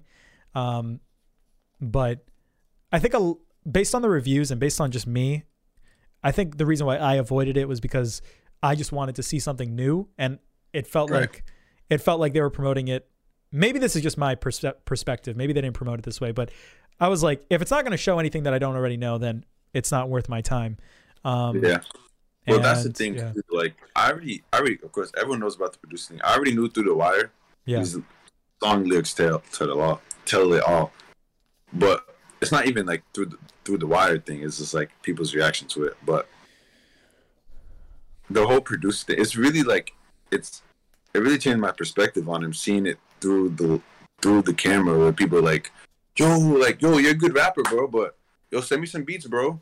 Mm-hmm. Like, yeah. Oh, yo, I heard of Kanye. Yeah, he can rap a little, yeah, but you should send me some beats. In the first part, when did they ever mention that he was making beats for Jay-Z? Like, yeah. So knowing that he's making beats for Jay-Z, people were that passive towards him. Like, people were like not giving him a lot of love despite that, because that's pretty high pedigree in and of itself, you know, even at the time. No, it's because, that is, but people would like, he would like try to like I remember he was like went to the label played them his songs. I forgot what song. One of his popular song. He played them a song, and they're all just like brushing it off, which later would become one of his most popular songs. And it's like, it's so fascinating to see people that's like, here comes the producer trying to rap. Like, wow. It was like so cool seeing it from the camera, and like the dude's like filming it all, like literally like one of his most popular songs. People are like, here comes the producer guy, you know. Wow. It's cool, and just see how like he prevails, like this, how like the whole rap game is like playing him down as producer. To see him like overcome that, right. drop his first album and win all those Grammys, it was fire. That's really cool. That's awesome. I thought it was really good. Okay. What I wish the documentary did, you know, the whole Taylor Swift thing. I wish they didn't. About that. Yeah, they didn't. That's another thing. It's called Genius. So I don't know if they're really going to talk about all the controversial bits of Kanye's current and past life. They do in the last episode. Okay. Some of all the modern shit. They do. You know, when he's like crazy and like. Yeah, and he's still going crazy. Remember when he's like running for president, him crying, my dad wanted to abort me, I want to abort my daughter. They talk about that. Yeah. Okay, I might check it out because who talks about it though? The cameraman. Okay. And the cameraman aren't friends at the time. Right. How interesting is the perspective of the cameraman about Kanye? I think it is because the dude, they're good as friends. Okay. And because they had a little fallout when he got more famous, it's interesting seeing how he talked about like his old friend. Right. Because like people would just talk it up to Kanye being crazy, but he would be like, "Yo, I'm really trying to make sure my friends are all right." So that's like kind of what he talks about. Yeah. All right. But the whole producer thing was just so cool. Just seeing it. I'll check it out. I just wish they talked about the Taylor Swift thing. Even we know what happened, because you know, like after the Taylor Swift, he drops my Beautiful Dark Twisted Fantasy. Right. That's like his album, and he did not talk about that shit at all. I love that album. I love that. I feel like they missed it. That's like, that's the best anime arc in Kanye's. It really is. It's so like fire. Because like he came back from being most hated to most loved off just good music. Yeah, dude, that album. I thought the documentary was good. I feel like it's worth your while. Yeah. Okay. It's really long, and that's another reason why like I avoided it. It's not something that you can like get through quickly, but I will check it out because you said positive things. If you don't like it off the first episode, then okay, gotcha. I'll take that into account. I'll watch because it's only an hour long, right? The first one. Mm-hmm. All right, I'll watch episode 1. Yeah. And then I saw one more thing. Mm-hmm. I saw How I Met Your Father. Oh, okay. I watched it because I'm a huge How I Met Your Mother fan. Yeah. I watched all of How I Met Your Mother probably like 3 times. I love that show. Yeah. It's 8 seasons long. It's long as shit. I watched it like 3 times though, but I love How I Met Your Mother. And and this How I Met Your Father made me realize like I really do like sitcom. I do find this shit funny, like you know, that 70s show, especially Seinfeld. Like when I was in high school, I used to come home and just watch Seinfeld. I love that shit. I'll watch it on TV and I'll make it better. Yeah, Seinfeld's awesome. It'd be like random episodes, even though this show is episodic anyway. I know. But you get the proper experience. That's how you're supposed to watch Seinfeld, like random ass episodes. Yeah. And I love Seinfeld.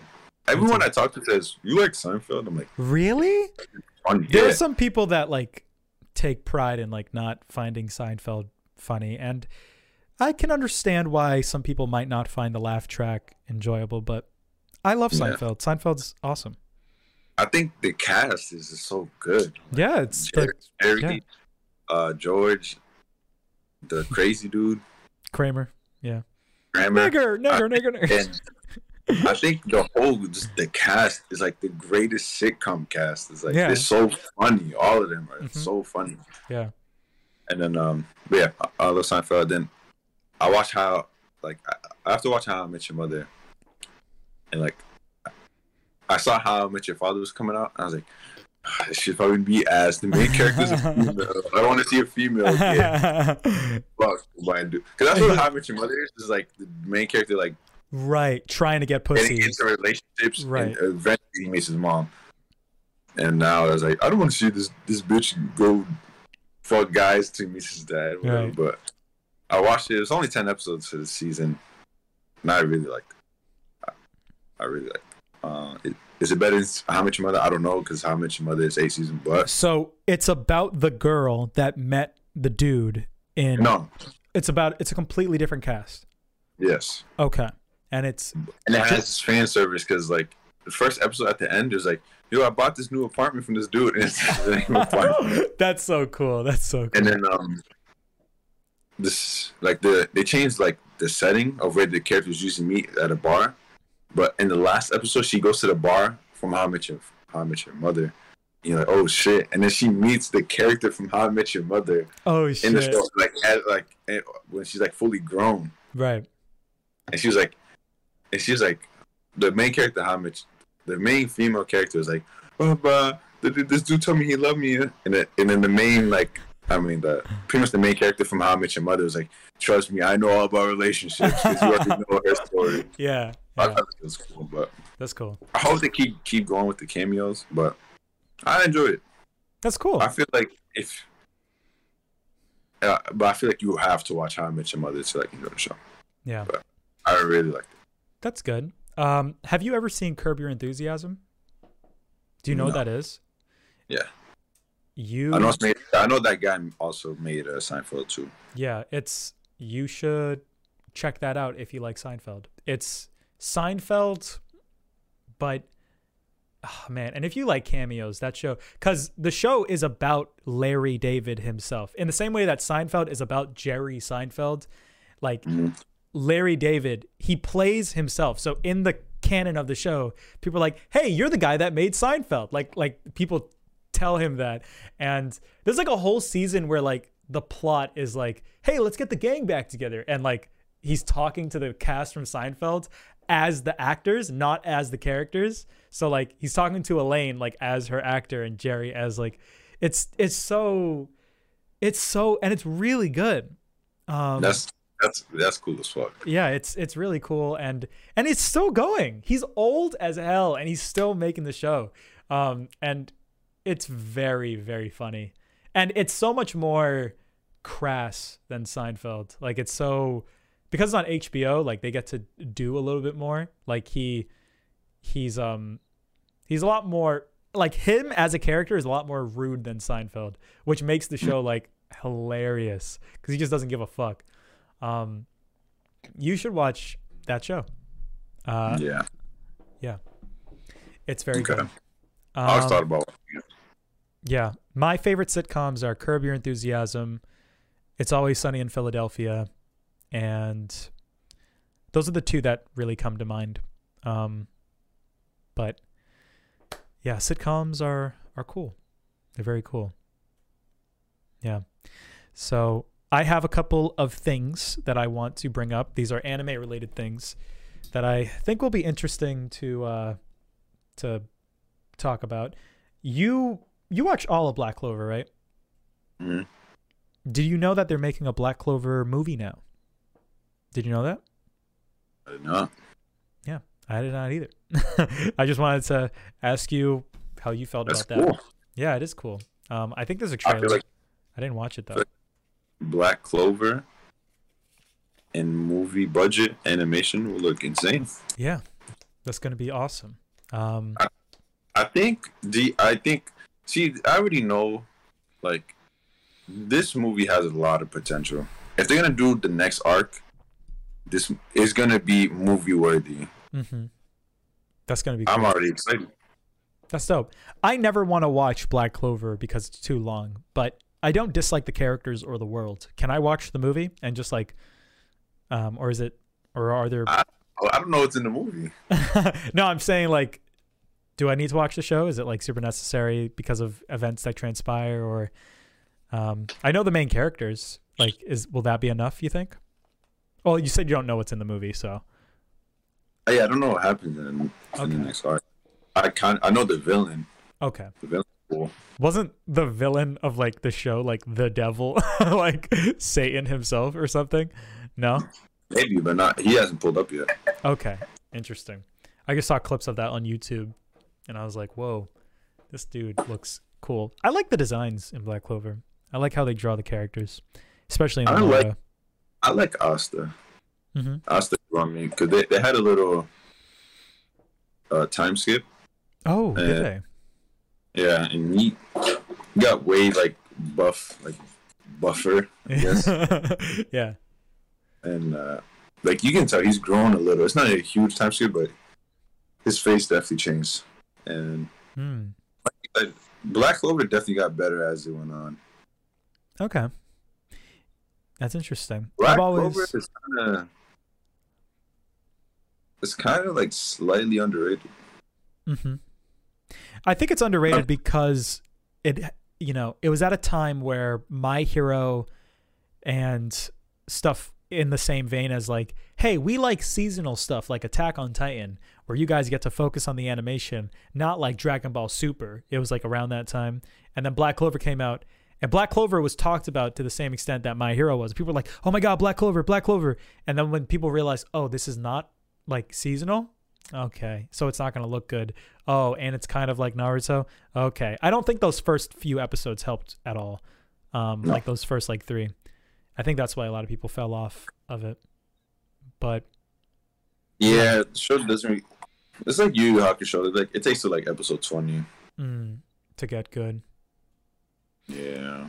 Yeah, I got to like episode 19. I really tried. You just missed the mark. I know, right? Like, yeah, it was tough. It was tough, but maybe by a very slim chance, I will check out the manga because I really like the art in the manga. I think it looks very good.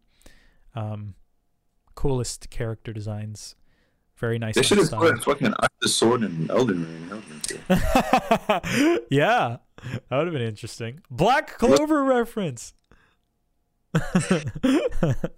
Put a witch clover thing next to it. I'm looking at the trailer. Let me see the trailer too. I'll look at it on my phone. Black Clover. It looks fucking awful. The trailer? Really? Yeah. Somebody see terrible. Hopefully this isn't the movie. The movie isn't done, but right.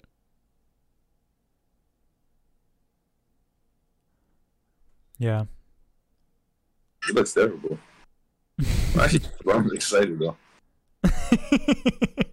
I'm looking at the trailer.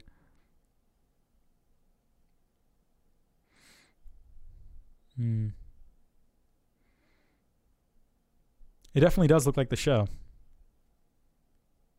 Like the best parts of the show are like the trailer. Like that's it. Yeah. That's that. Girl, the show did have good animation during like the major fight of the show. Like this first season, the animation was good. Mm-hmm. Yeah, I saw clips of those where it was like, oh, like they did like the fight scene like well. I got very discouraged when I got to Mars and like he was kind of a major fight and I don't want to say he was a major fight, but he was a large scale battle. Like in the context of the show, there were explosions and stuff. And when that was done poorly, I was like, oh man. And that's when I kind of backed out. But then I saw that they like actually did like another fight like pretty well, and I was like, fuck. You guys should have done that for the Mars fight. I would have kept watching. But I'm happy I fucking finished that shit. Yeah. You watched it weekly? Or you binged the whole thing? I think I caught up. Mm-hmm. I caught up. Like I caught up. It took me a while to catch up though. Yeah. I was so far behind. Mm-hmm. I dropped it at like episode 10. Yeah, a lot of people did. Yeah. And like, you know what? I fucking like saw an opening of the show, like like Crunchyroll just recommended me like opening 8. I watched it. I was like, I gotta watch the show. Really? Yeah. I watch all the openings of Black Clover. I like them all. It's really good. Black Clover. It's really good. It's got good openings. A lot of good openings. Yeah. Yeah. I also wanted to mention. Is there anything else you want to say about Black Clover? I'm actually excited for the movie. Yeah. 2023. 2023. I like that. I like Demon Slayer like lit a fun fire under studios. Now they want to make movies. Yeah, now everybody wants to make movies. I'm happy that it's happening. I'm happy that I'm going to theaters and watching anime with a crowd. It's really fun. I'm excited to experience that in full. Hopefully it comes out in America. Hopefully Black Clover like is popping enough for people for it to get like a wide release. Because I know it's not like the hottest shit on the block, but hopefully it gets like a release where like, you know, everybody can see it in a theater near them, even if it's only for like a day or two. But yeah, what did you think of? Well, yeah, I don't know why I said that. Yeah, I wanted to mention that Makoto Shinkai, Your Name, Weathering with You, Boy, he announced another movie. And I don't think there's a trailer, but I do think there's a poster. And it's coming out in 2023. I don't remember the name, but it's anime news. Just wanted to mention that. I'm looking forward to it because I like Weathering with You. And I'm excited to see whatever he does next. So there's that. Cool. Yeah, I need to watch his other movies because he has a handful. Like 5 centimeters per second is one that a lot of people talk about. Have you heard that? Yeah. I was going to recommend that today. Yeah. I mean, is it on anything? I mean, it's on Crunchyroll. It was. It was? Look it up. 5 centimeters. I guess it's not anymore. I was meaning to watch it. Fuck. Yeah, G-Kids just got the rights, so it might get a theatrical release or like a digital one at least, unless if it doesn't already have one. Let's see. Let's look at it. Let's look it up. See if it's on anything. 5. I think. Go ahead. I think this movie is referenced in the Garden of Words. Really? It's all a shared universe. Yeah, he likes to do that, I guess. That's very interesting. I have to watch the Makoto Shinkai cinematic universe. Yeah. Thanos is going to come and he's going to make 2 people not fall in love. Let 50% of the universe die or save the girl. Save the girl. Yeah. we know what the Weather with You guys are gonna do. Yeah. Don't give him that off, please. We're all fucking dead. Yeah. Yeah, so I just wanted to mention that briefly. That'll be cool whenever it drops. I wonder why your game was so popular.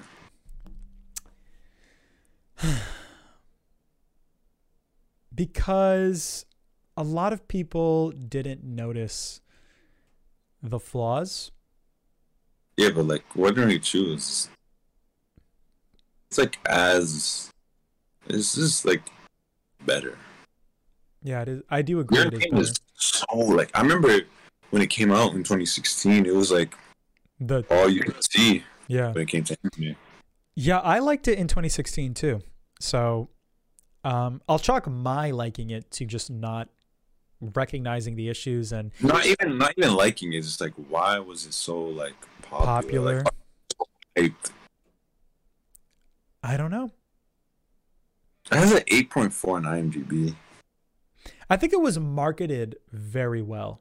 I think there were like commercials and like it was trending on social media, and like I think the way it was marketed really helped. Maybe that can be attributed. It has incredible reviews. Yeah, because to a lot of people, it was like the best movie ever. It just looks very good though. Yeah, it's still a very good looking movie. And I can it was understand. Like number 2 on like my anime list for a long time. Yeah, It was like number 2. It like rivaled fucking Full Metal Alchemist. and They then got people, pushed. and then people came to their senses. Yeah. What's on top of Mal? Full Metal. I love that Attack on Titan up there. Yeah, that's really nice. Attack on Titan is 4 and 5. Fruits Basket. Fruits Basket. Fucking. What's the show called again? Legendary Galactic niggas dropped Drop down where? to 11. It's still like. Yeah. It's all like pretty much a tie. Yeah. I wonder if Full Metal is ever gonna be beat on this list. Yeah. I need to rewatch Full Metal. Me too. That's a lot of people's default answer for like best anime. Yeah. I want to rewatch Full Metal as well. Whenever you decide to do so, let me know. I'll rewatch it with you. Instead of watching Full Metal, we can watch Nana. Yeah, I would like to watch Nana. I wonder, because it's old, so I wonder if it's like an episodic thing, if there's a story, if like I'm interested what kind of show it is, because there are a lot of old anime that are like 50 plus episodes that are just kind of fun episodic adventures. Is Nana a story, or is it like GTO? Well, Great teacher. I've never seen GTO, but is that what that is? It doesn't have like a story or anything? No, it's just long. It's long. Oh, really? I thought it was like 6 episodes. 6? How many episodes is it? Definitely not 6. Wow. It's more than like 26? I believe so. Interesting. Yeah, is it going to be like GTO, or is it going to be like Monster, or like Legend of the Galactic Heroes? Monster. Yeah. 43 episodes. Oh, wow. Fuck. I never knew that. I think I'm confusing it with Golden Boy. I get those two mixed up because they look like cool. And they both have GTO? Yeah. Have you seen it? No. There's a lot of old shows we got to watch, Manny. There's a lot of 50 episode joints before we die. Our final episode is going to be Legend of the Galactic Heroes. Yeah. That's when we officially ran out of anime. Yeah, it'll be when we're 80 years old. So, I thought the main character was cool. And you're going to be like, well, I thought it was boring. What did you say? Like, it's not fucking better than fucking the Black Clover movie.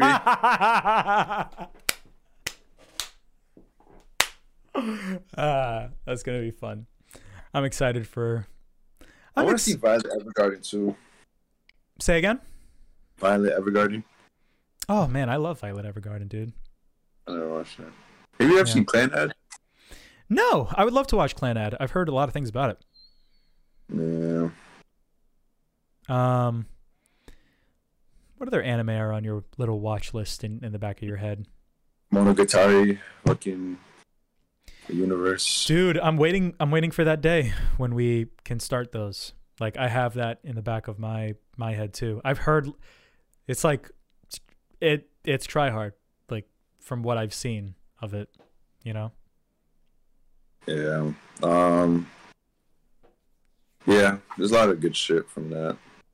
Yeah. Like Kaisen Monogatari. Oh, that's a good one. There's a lot of like Monogatari. Like there's like multiple in the same, like they're like a franchise. It's weird. There's Bake, Kizu. I don't know. There's other ones too. Owari. Mm-hmm. There's a bunch of them. Yeah. Then I watch Monster. Mm-hmm.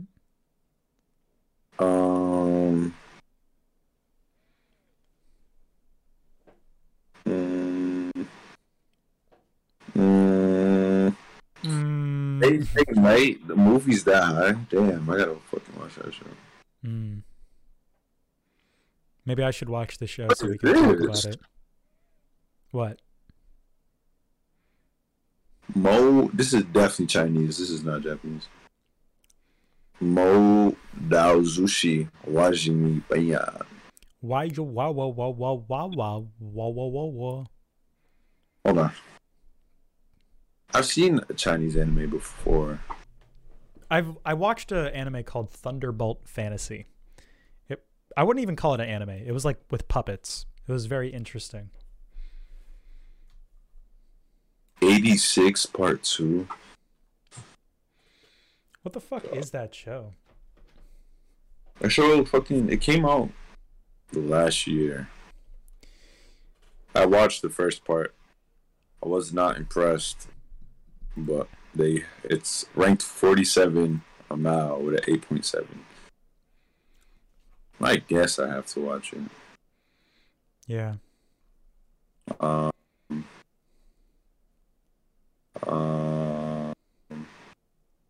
Bro, I've never watched Your Lie in April. Me neither. I'm gonna add that to like my Manny recommended. I didn't know. That would be a good anime for both of us to watch. That's like really popular. Neither of us have seen it. We should watch it. Have you seen Haruhi Suzumiya? No. You mentioned that on like the first episode.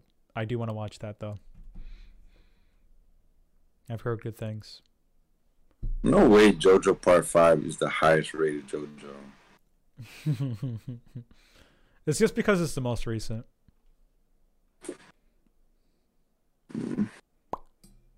JoJo. I like seeing JoJo die. Jujutsu Zero is ranked 86. It's higher than the end of Evangelion. This is where I crossed the line. Yeah, Mugen Train is above Princess Mononoke, so it doesn't matter. Nothing matters anymore. I never ever in my life took this list serious. Yeah, it's just stats. It's just what people think. I feel like Steins Gate is the only thing that's accurate here. Yeah. Attack on Titan. I just don't like how they have like Gintama like ranked like 7 different times in like the top 10. Like, yo, chill. Yeah, because they do them by season. It's really Gintama's, I swear, if I watch Gintama's not this good, bro. Maybe I'm just hating, but it's too long for me to even give it a try.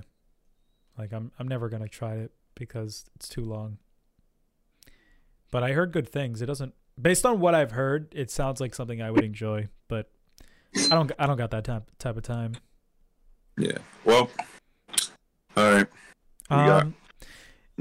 We got a lot of good shows to watch. Yeah, we do. I think our next anime should be Your Lie in April. That would be really fun. I would like that as well. I think we do that. We do Clan Ed.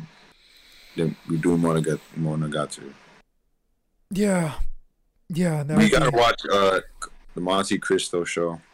Yes, we do. I'm like familiar with that story too, so that will be fun. Because that's like based on like it's like an old, not Shakespeare. Yeah, Monte Cristo, yeah. Yeah. So that's cool.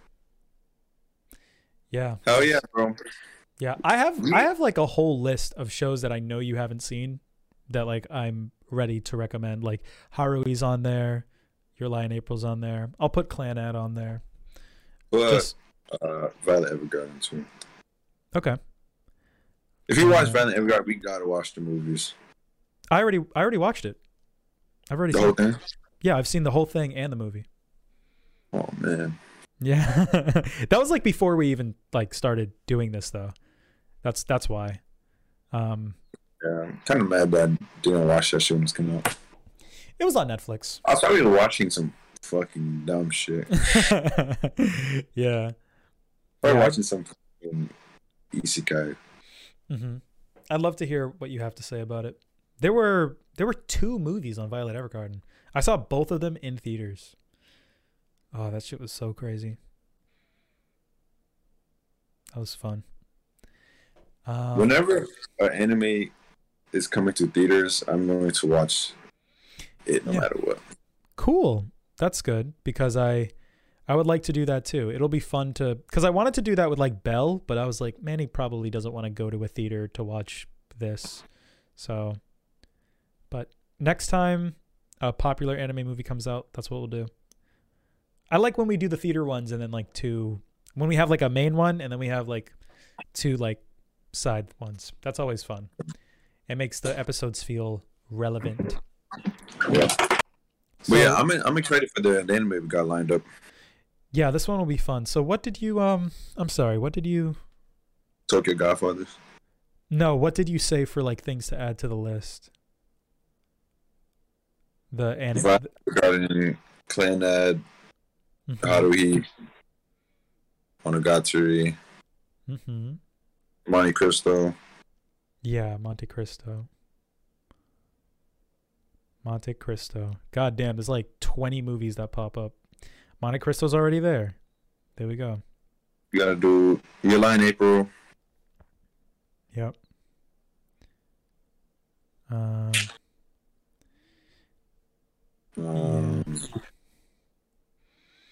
Hi Bonnie Renmei. I'm still looking forward to that.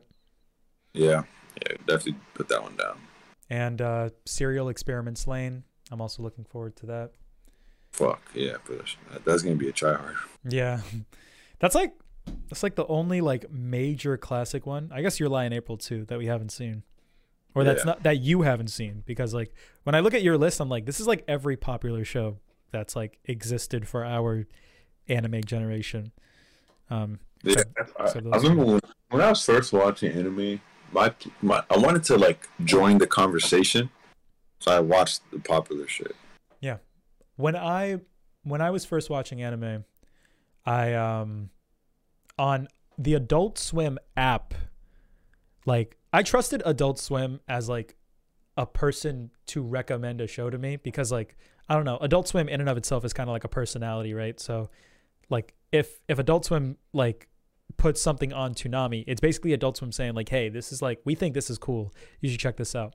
So on the Adult Swim app in high school, they would do marathons, free marathons of just like random shows like Cowboy Bebop, and they would do 24-hour marathons of Cowboy Bebop every week. So that's how I watched Cowboy Bebop, that's how I watched Space Dandy, that's how I watched Ghost in the Shell. That's how I got into most of the stuff that I got into. Yeah. That was my experience with anime. I also wanted to be part of the conversation. So my friends, like the anime friends that I had online, with them it was about like One Piece. So that's why I'm like actually caught up to One Piece, because of them. Yeah. And yeah. And then when I was doing YouTube, whenever a game came out, I was like, I have to read the manga on this game. So the reason why I read Berserk before anybody else was because the game was coming out. And the reason why I read JoJo was because the game was coming out. And that's my story. Yeah. But I got one more show to add on. Add on this right here. Link Click. Yeah, Link Click. That might already be there.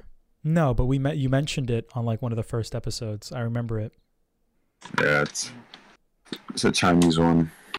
Really? It's 12 episodes. And I heard it's spectacular. All right. From what I remember, I'm not going to read the synopsis. I think we should watch this the next episode. The next one. This is only 12. But from what I remember, the dude goes into people's bodies and like experiences like their pain. Yeah. Do you want to reserve? So what are we gonna do with Sunny Boy? Are we just gonna wait until I eventually watch it, or do we want to? You can watch it whenever. Okay, I'll watch it just whenever, and then we'll talk about it additionally on one of them. But yeah, that's that. It's a wrap, folks. All right, so we got Tokyo Godfathers, Attack on Titan, and Cowboy Bebop the movie. So we'll try to get all of these done by Like let's aim for Wednesday next week, like this Wednesday. So yeah, that shouldn't be too hard. All right. Once again, thank you, Manny. It's always a pleasure. That is it's been fun. I enjoy talking to you. I miss this. I literally was like waiting all week, looking forward to this call. I had so much to say, so much to talk about. These episodes, it's just a fun. Very fun. All right, so I'm going to. We don't have people to talk about this shit with. I know. If we go this deep with other people, they wouldn't get it. They wouldn't. It's always. If I tried to explain Porco Rosso to someone, they wouldn't get it. Yeah, man. I want to send you something for your birthday. Can you text me your address for when I do that? Sure. All right. Do that when you get the chance. May 20th, right? Yeah. Okay. Just wanted to remember that.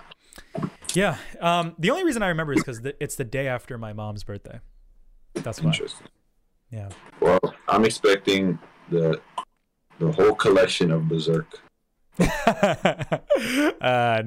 that cost like $300. That was so expensive.